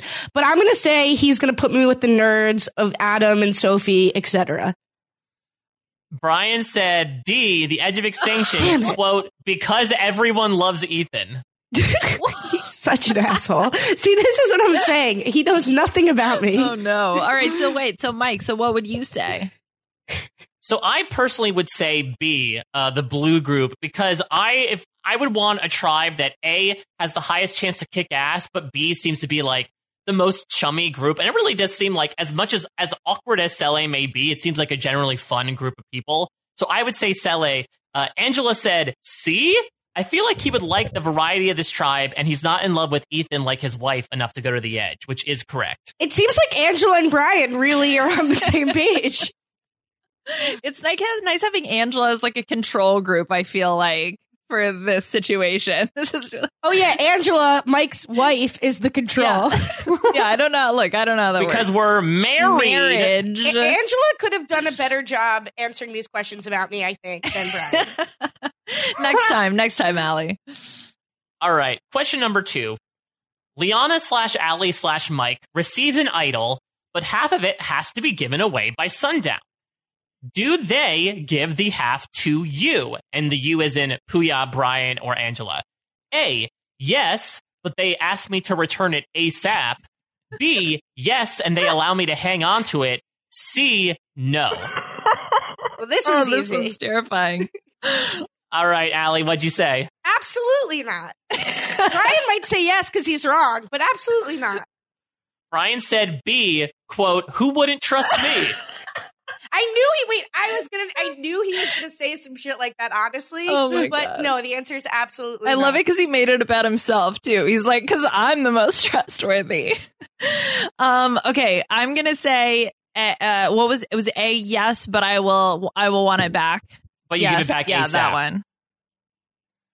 That is correct. Puya says A, and yes, she would only give it to me if I guarantee to hand it back over. Is that accurate? Yeah, that sounds about right.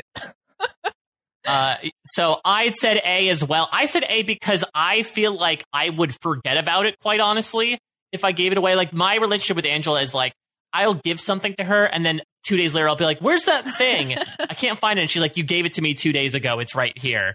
But Angela also said A, like, he loves me, but he ain't stupid. So very comforting words from Mike, this is a real one and only throwback, but I texted Brian, haven't you learned not to participate in surprise podcast things for me? No Eric Stein questions here, luckily. All right. Question 3. You're on, so this is you, Brian / Puya / Angela, are on the edge of extinction and get the opportunity to choose an advantage to sell to Liana / Allie / Mike. What do you pick to give to them? A, an idle good for 3 tribal councils, a la Sandra. B, the vote steal. C, safety without power. D, nothing. First of all, if it's D, rude. Okay, like, please. See also Brian's answer, I'm sure. You give you the safety without power. Is that what you're going with, Allie? No, I'm saying, like, see also what Brian would say. Yeah, nothing. yeah. Right. Ooh, I don't know about this one. Allie, what are you thinking? What's the second option? It's the idol for 3 tribals. So it was the idol for 3 tribals, the vote steal, or the safety without power, or nothing. I'll give mine while you 2 formulate one, because I agree this is a tough one. I'd personally say A, because I feel like there's much more leverage. I talked about this last season about how you can use, if it's out of play, you can use it as a fake idol. You can use it to drum up a bunch of drama. Angela also said A, give him as much advantage as possible. What do I have to lose? Okay, so I'm between 2. I'm going to go with, I would hope that he would give me A, so I'm going to go with A, but I can very much see him giving me the safety without power advantage because Jeremy had it. Puya said C, the safety without power. This is an advantage she would more likely turn down, and I don't want to spoil her game by adding an added layer of paranoia in the form of an advantage to it. What the hell, also, bro? I don't want her to spend her fire token Daddy. on me and then blame me if she needed one down the line. So he was essentially trying to nullify it. Well, then why not just give me nothing? I guess he still wanted to offer you something. It'd be nice. Empty gestures. Got it. Yeah, you're right. He could just say nothing because I don't want to spoil her game. Right. Whatever, Instead, it was like, no, because this thing that she'll definitely turn down. Okay. All right. Here's my thought process. If I'm overthinking it, which I have been every other answer, it would be like safety without power because he wants me to leave or something like that. I'm not going to say that. He could say nothing because he's like trying to be funny. But I'm going to say the idol because I'm trying to pick the most basic answer like the other answers have been. That is correct. Thank you. He says, far and away the most powerful, and I'd help Allie. Man. You're basic, Brian. You're basic, but thank you. I'm just getting angry because I don't like Hillary Duff fixed games. What a quote. I don't like Hillary Duff fixed games. Essentially the same thing. From the Triple X girl. You could, if you Mothman. wanted to edit me and make another enemy from after me appearing on this podcast, you could just edit that to be, I don't like Hillary Duff. Oh, man. Yeah, or Mothman. Like, very strong words. Yeah, real skeptic on Allie Lasher's part. All right, next question. What is the closest comparison to how you two podcast together? A, Boston Rob and Parvati. B, Michelle and Wendell. C, Sarah and Tyson. D, Natalie and Fire Tokens. Oh, my God. And you didn't offer any I know the answer to this one. Okay, go for it. Okay. Well, it's definitely not Wendell and Michelle. I don't think it's Natalie and Fire Tokens because what does that mean? Unless he just picked that, I don't know. Like I don't know, but like I don't even know what that means. The first one is Boston Rob and Parvati. I think Brian would think of himself as that. The correct answer is the insanity that is Sarah and Tyson.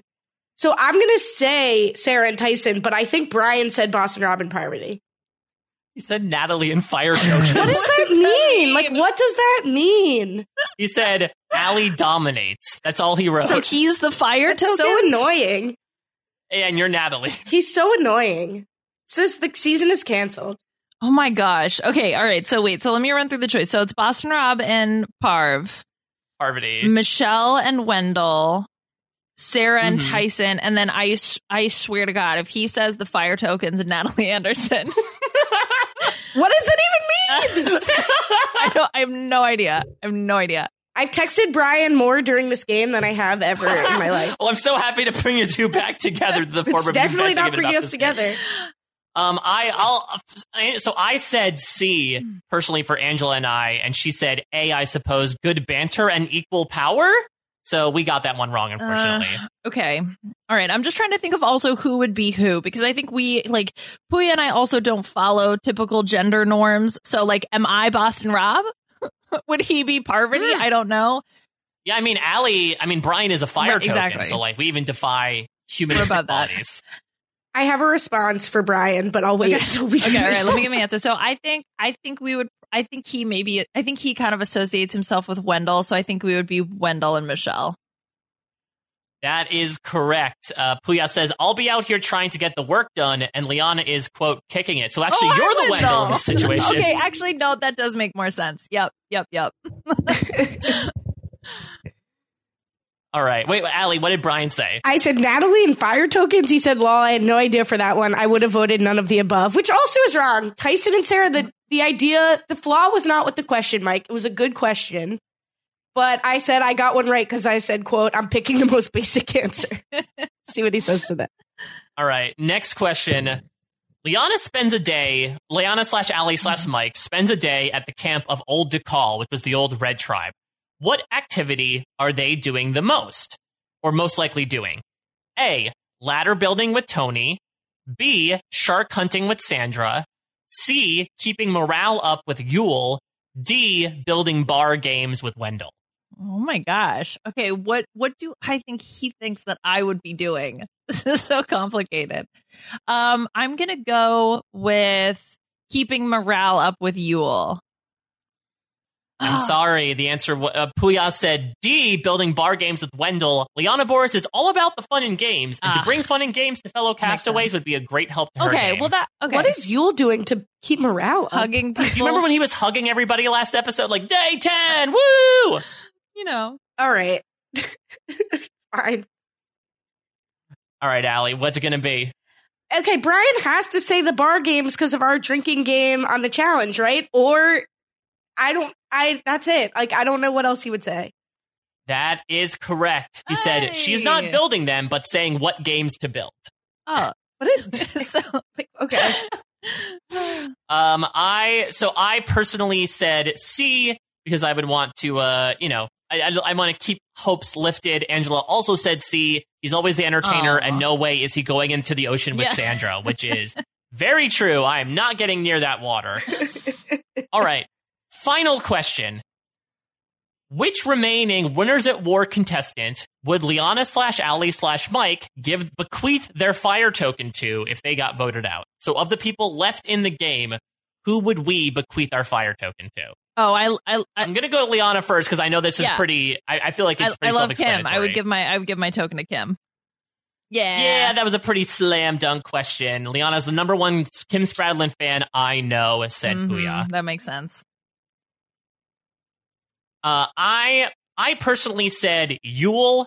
Unfortunately, Angela and I did not see eye to eye. She said I would pick Sophie because he knows I would want him to do that. Lol. So I am in the doghouse now. That was close-ish, though, because like Yule and Sophie were working together pretty closely, so you could see it. Alliance. Yeah. She's texting Brian. Brian doesn't know anything about me, so I'm not going to say my actual answer. But I think he maybe would say Adam. I'm sorry, he said Nick, obviously, JK, Jeremy. Oh, okay. Would you? That's fine. That's the first demonstration that he's like at least follows me on Twitter. Who would you give it to? Would you give it to Jeremy? I don't really know, but at least that's like a good get. I do like Jeremy, so that's fine. Okay. That was like a solid potential guess. That was the one he took, the one he actually answered. Fine. Well, by a score of 2 to 3 to 4, congratulations, Liana. You are the winner of the newly host game. But I think we're all the winners in finding out that Brian Cohen considers himself the fire tokens in your relationship, Allie. The podcast is canceled. Enjoy the challenge coverage on the Dom and Colin network. Yeah, that's right. You guys are coming back in what, like 2 weeks, right? So we'll see. Yeah. I guess it depends. Can you guys be ops with one another? Is that how that works? Or we've been ops all 5 or 6 years of us doing this, so that's not news. But just maybe it's over this season. Of course.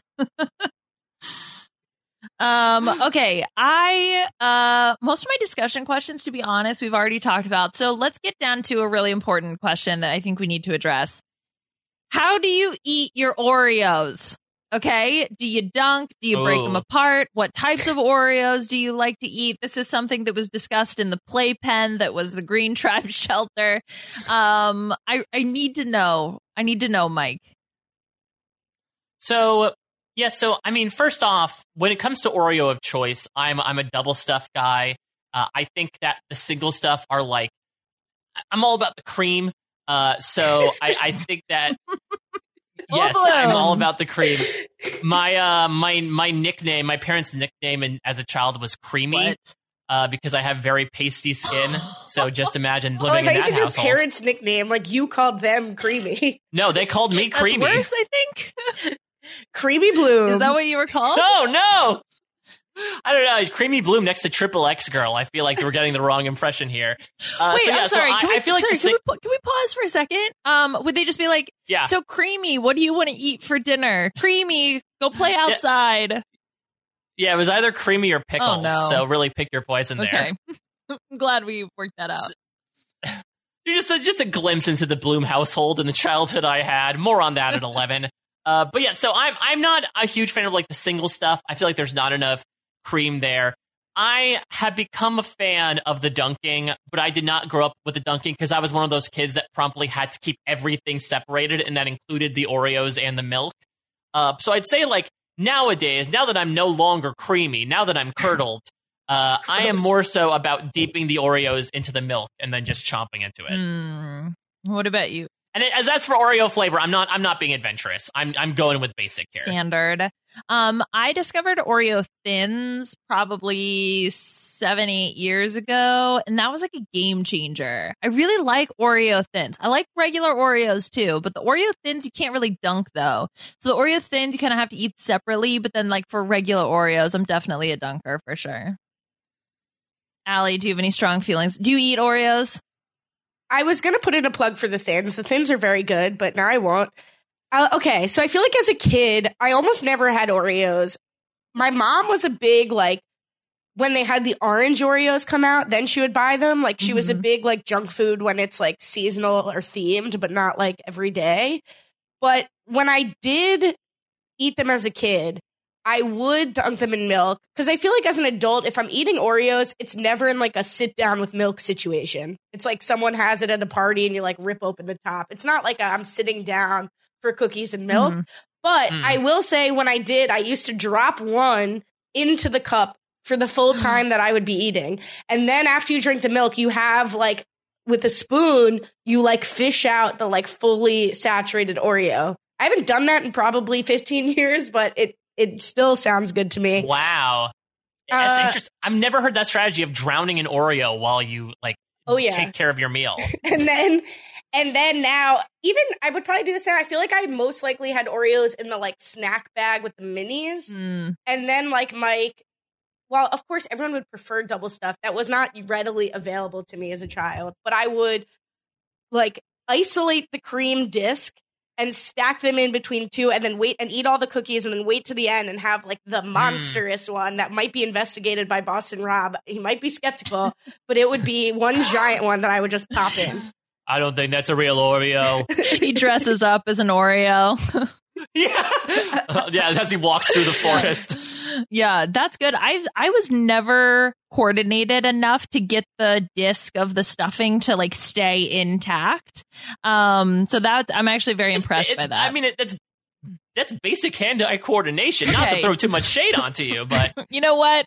It doesn't always work. Are you like Hulk smashing them with your hands just by purely touching them? Well, sometimes you get the cookie that's flipped the wrong way and then it's like more in the indentations and you just eat that one, you know? It's like, it's fine. You just like give up. But I think it was really just, I didn't have the patience. It was like, blah, blah, blah. Like, I just want to eat Oreos. What is this waiting? This patience nonsense.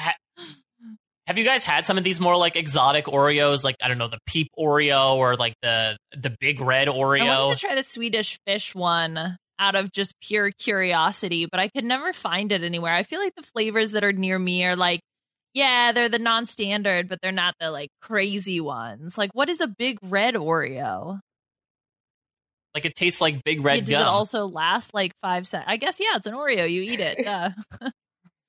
My mom Unless you're Allie and you just put it in a glass of milk for 10 minutes. Not 10-minute relax, bro. Not 10 minutes. But my mom once bought the golden Oreos when I was a kid, which I really did not like the flavor of the cookie of the golden Oreo. But I've always wanted, the problem with the flavors of the Oreos to me is like, who's committing to buying a full container of like peanut butter and jelly Oreos? Like I would definitely buy like a variety pack of the different flavors. That's a great idea. They should really do that. I totally agree. Like, look at what they do with like the big snack bags, right? With like the Lay's and the Fritos. Just put like, I don't know, 5 of every Oreo flavor in one pack. And so you could sample them. And then if you want to invest in a full pack, you can do so with the full knowledge that this is what I want. It's $1 million idea. That is seriously a fantastic idea. I would absolutely buy that. Like, call up Nabisco right now. We have a serious proposal for them.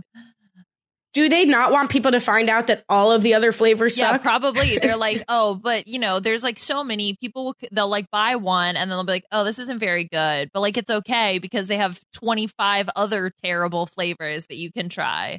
So I don't know.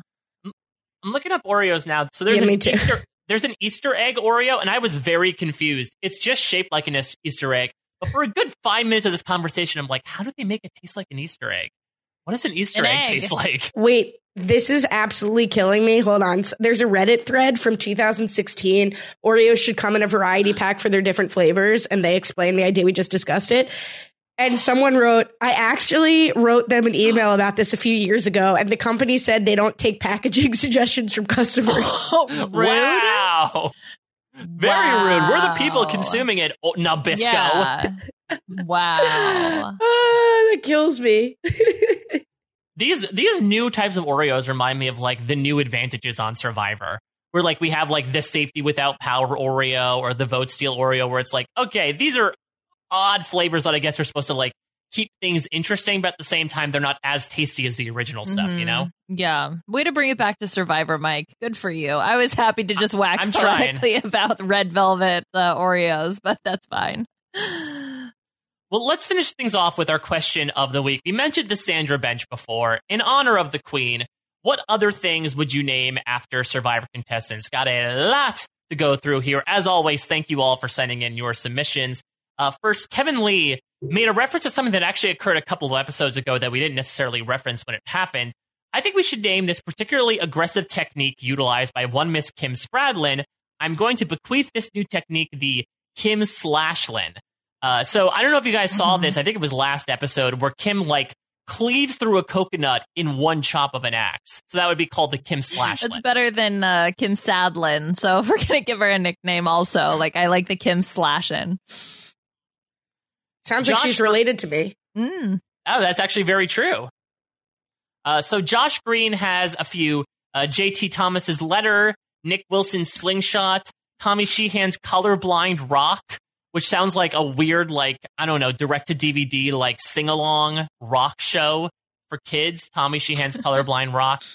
Krishma Patel's armpit idol, Michelle Fitzgerald's random bath towel, and Danny Boatwright's Kansas City Chiefs towel. I think I know what Josh is talking about, but I noticed this week, we're not doing Buffer Snuff specifically, but Michelle has this, like, mint green sarong that she's wearing in confessionals that I'm obsessed with. I'm going to have to look out for that. I don't think I've noticed that.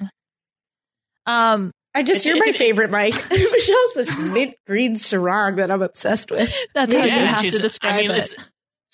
It's perfect for the live in limbo situation. Exactly. So there's a dress code required. That's so funny, though, the Nick Wilson slingshot. So I have a friend who she doesn't really watch Survivor, but she saw the promos for David versus Goliath. They're like, I got to get my slingshot. And so whenever she sees that Nick Wilson is on this season, she just repeats back to me that line, I got to get my slingshot. She's like, I wonder if he ever found his slingshot. It's so silly. It's so stupid, but I love it. Logan says the Elaine and Mayor of Slamtown Wrestle Ring, and also the West Nail Taco Bar. Would you eat at the West Nail Taco Bar? I don't know, given the after effects. Yeah, maybe not. I don't know. It could also be a perfect addition to the B&B, so you never know. Muhammad has quite a few. I really like this one. If a tribe keeps losing, we can call a tribal council Stapley in honor of Denise. So, well, how would you feel about if Yara was like, we're going back to Stapley? It's a Stapley that we're going to go to Stapley. I'd feel fine. I don't think Denise would like it too much. Yeah. Yeah, what's your connotation there, buddy? If someone's having digestive issues, we can say he's having fishbacks. Let's see. Extinction Island can be called Ream Island. I like Matt Chetty in honor of Mateo from Survivor the Amazon. And finally, the jury bench is the Eliza Orland's bench, which makes sense in a number of ways, given her current job and also her memorable run as a juror on Survivor Micronesia. Oh, yes, that very much fits. I like that. Logan B just wrote in all caps, Adam's torch hole. Oh my gosh, it reminds me of and you could have like a neon sign with lights and it's like a big arrow pointing towards it. You could really brand it out. Parker says we can rename the outhouse from Panama the B&B, the Bruce and Bobby bottle bed and bath. So if you remember, Bruce Kenegai and Bob Dog hold themselves up in the Casa de Charmin with all the wine that one night, which, I mean, hashtag relatable given, you know, where we are right now in the state of the world. And so that is now sort of taking our IP called the B&B. What is it? B&B? Yes, so like B and 3 B's and Got it. B. I'll remember that later. Yeah, it's a nice palindrome. So let's see. John also said Machete should be named after Mateo.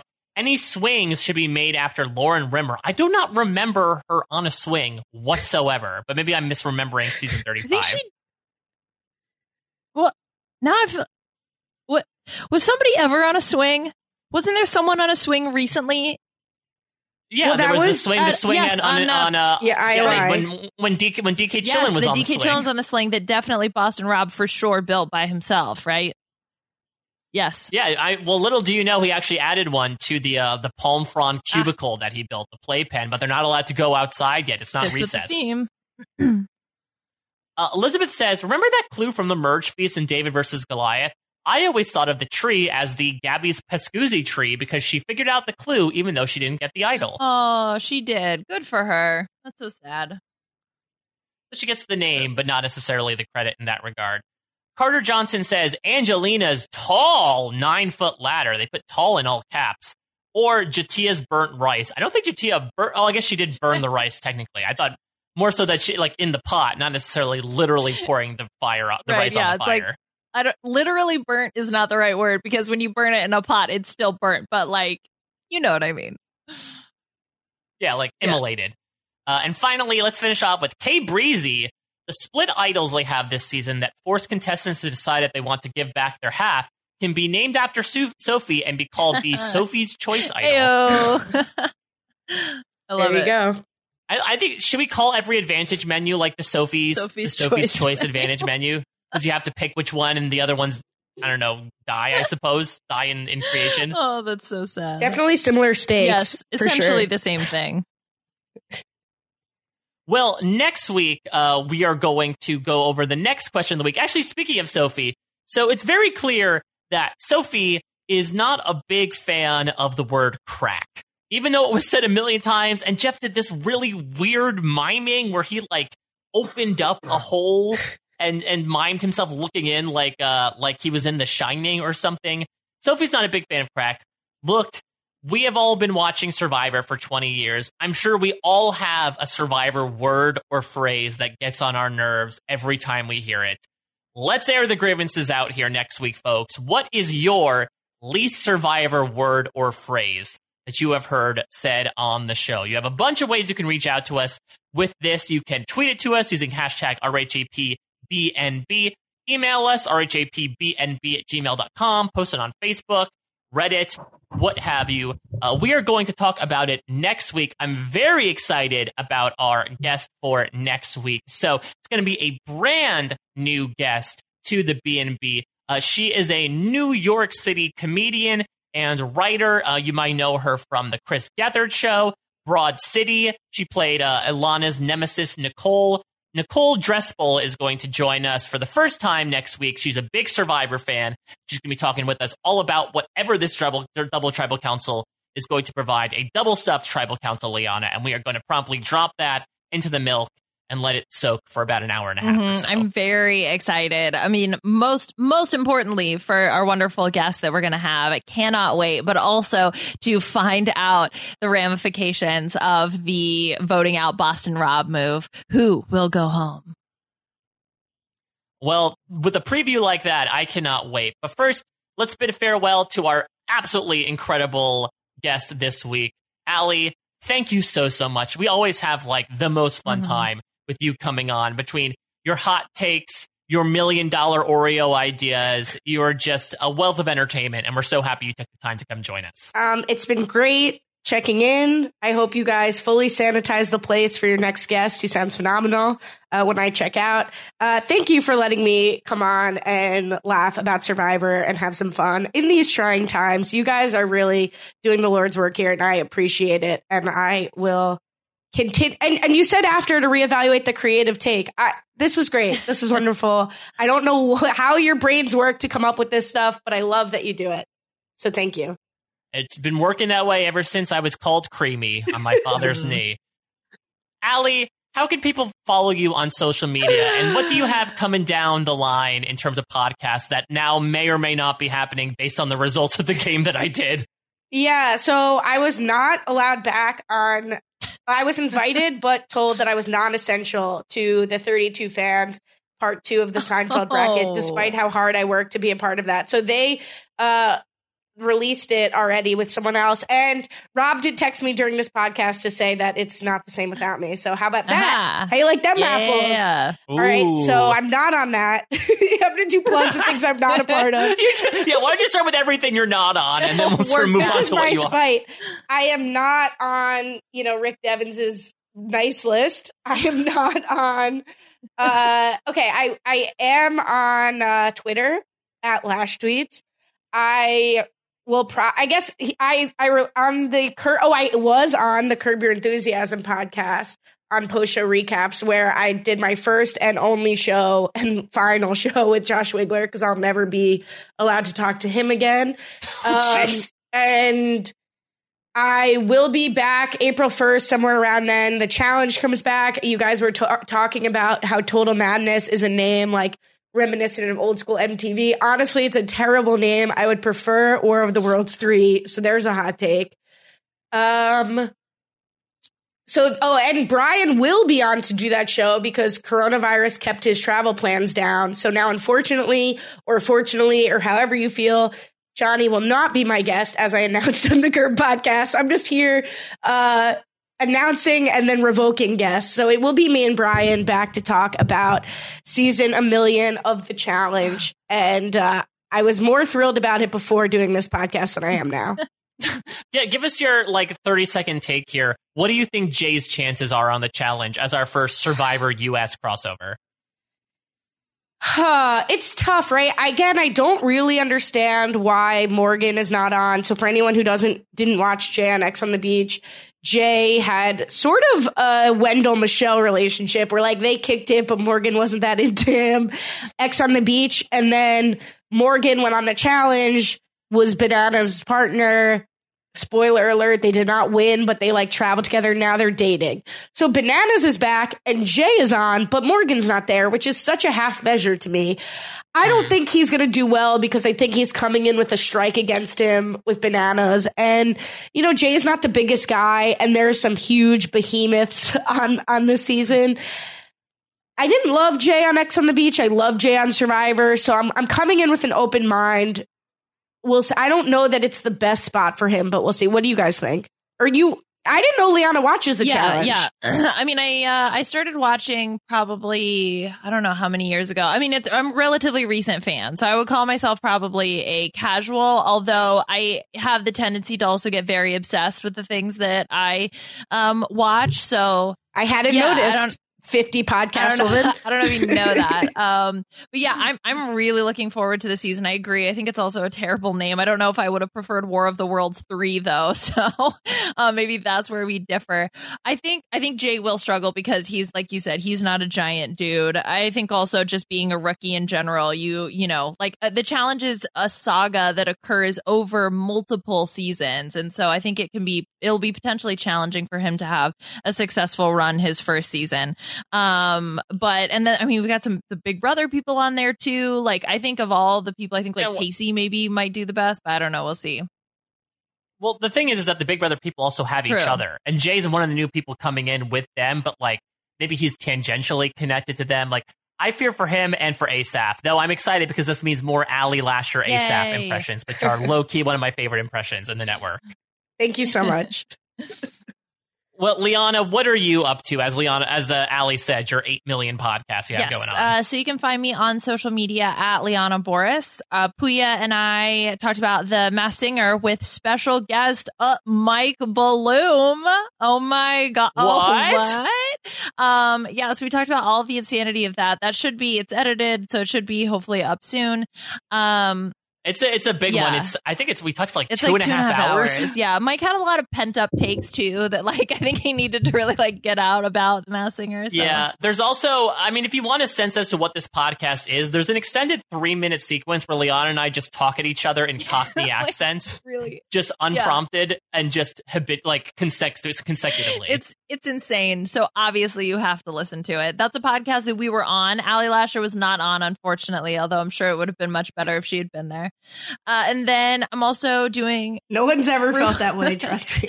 We're doing RuPaul's Drag Race. Brent, Amon, and I will be back to talk about episode 3 of RuPaul's Drag Race. And I think that's everything that's going on this week. You can follow me at a Mike Bloom type. You can check out all the Survivor writing I'm doing at parade.com/tag/Survivor. As I've been doing every week, I'm going to be talking with someone who played with Boston Rob during Redemption Island as to what they thought about the reemergence of the buddy system on steroids this time around. I won't spoil who it is because I don't want to pull a Jofo and improperly have that and eventually be revoked. But I'm excited to talk with that person.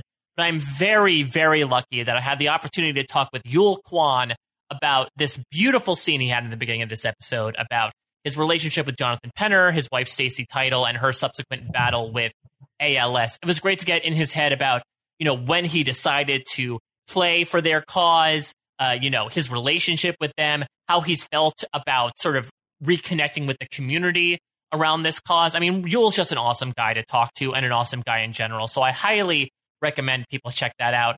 Otherwise, going down the hatch with Josh Wigler every week, talking about Lost, doing the other 48 days, which is a very interesting, maybe the most like Survivor Lost has ever been. So it's sort of like a pre-merge, and we get a big tribal merge at the end. So that was a lot of fun.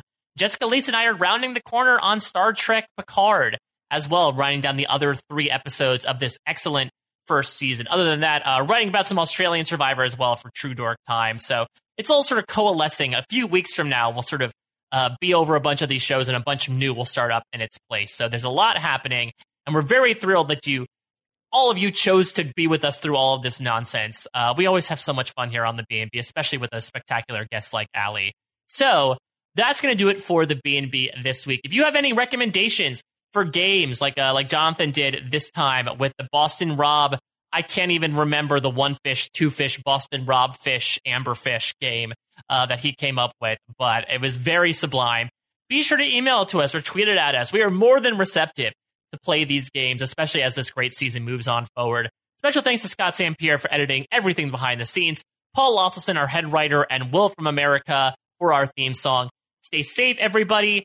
Keep your hands washed. We're not on Survivor. We had the luxuries of running water, so make sure you guys keep hygienic, clean, and healthy. We'll be back next week talking with Nicole Drespel about episode 6, the Double Tribal Council. But for now, we'll check you out at your next stay. Mike and Liana, yeah, they're playing some games. And I pray to your mama that they're not super lame. And if that all sounds cool, I can tell you the name. It's the RHAPBNB. Mike and Liana, yeah, they're playing some games. And I pray to your mama that they're not super lame. And if that all sounds cool, I can tell you the name. It's the RHAPBNB.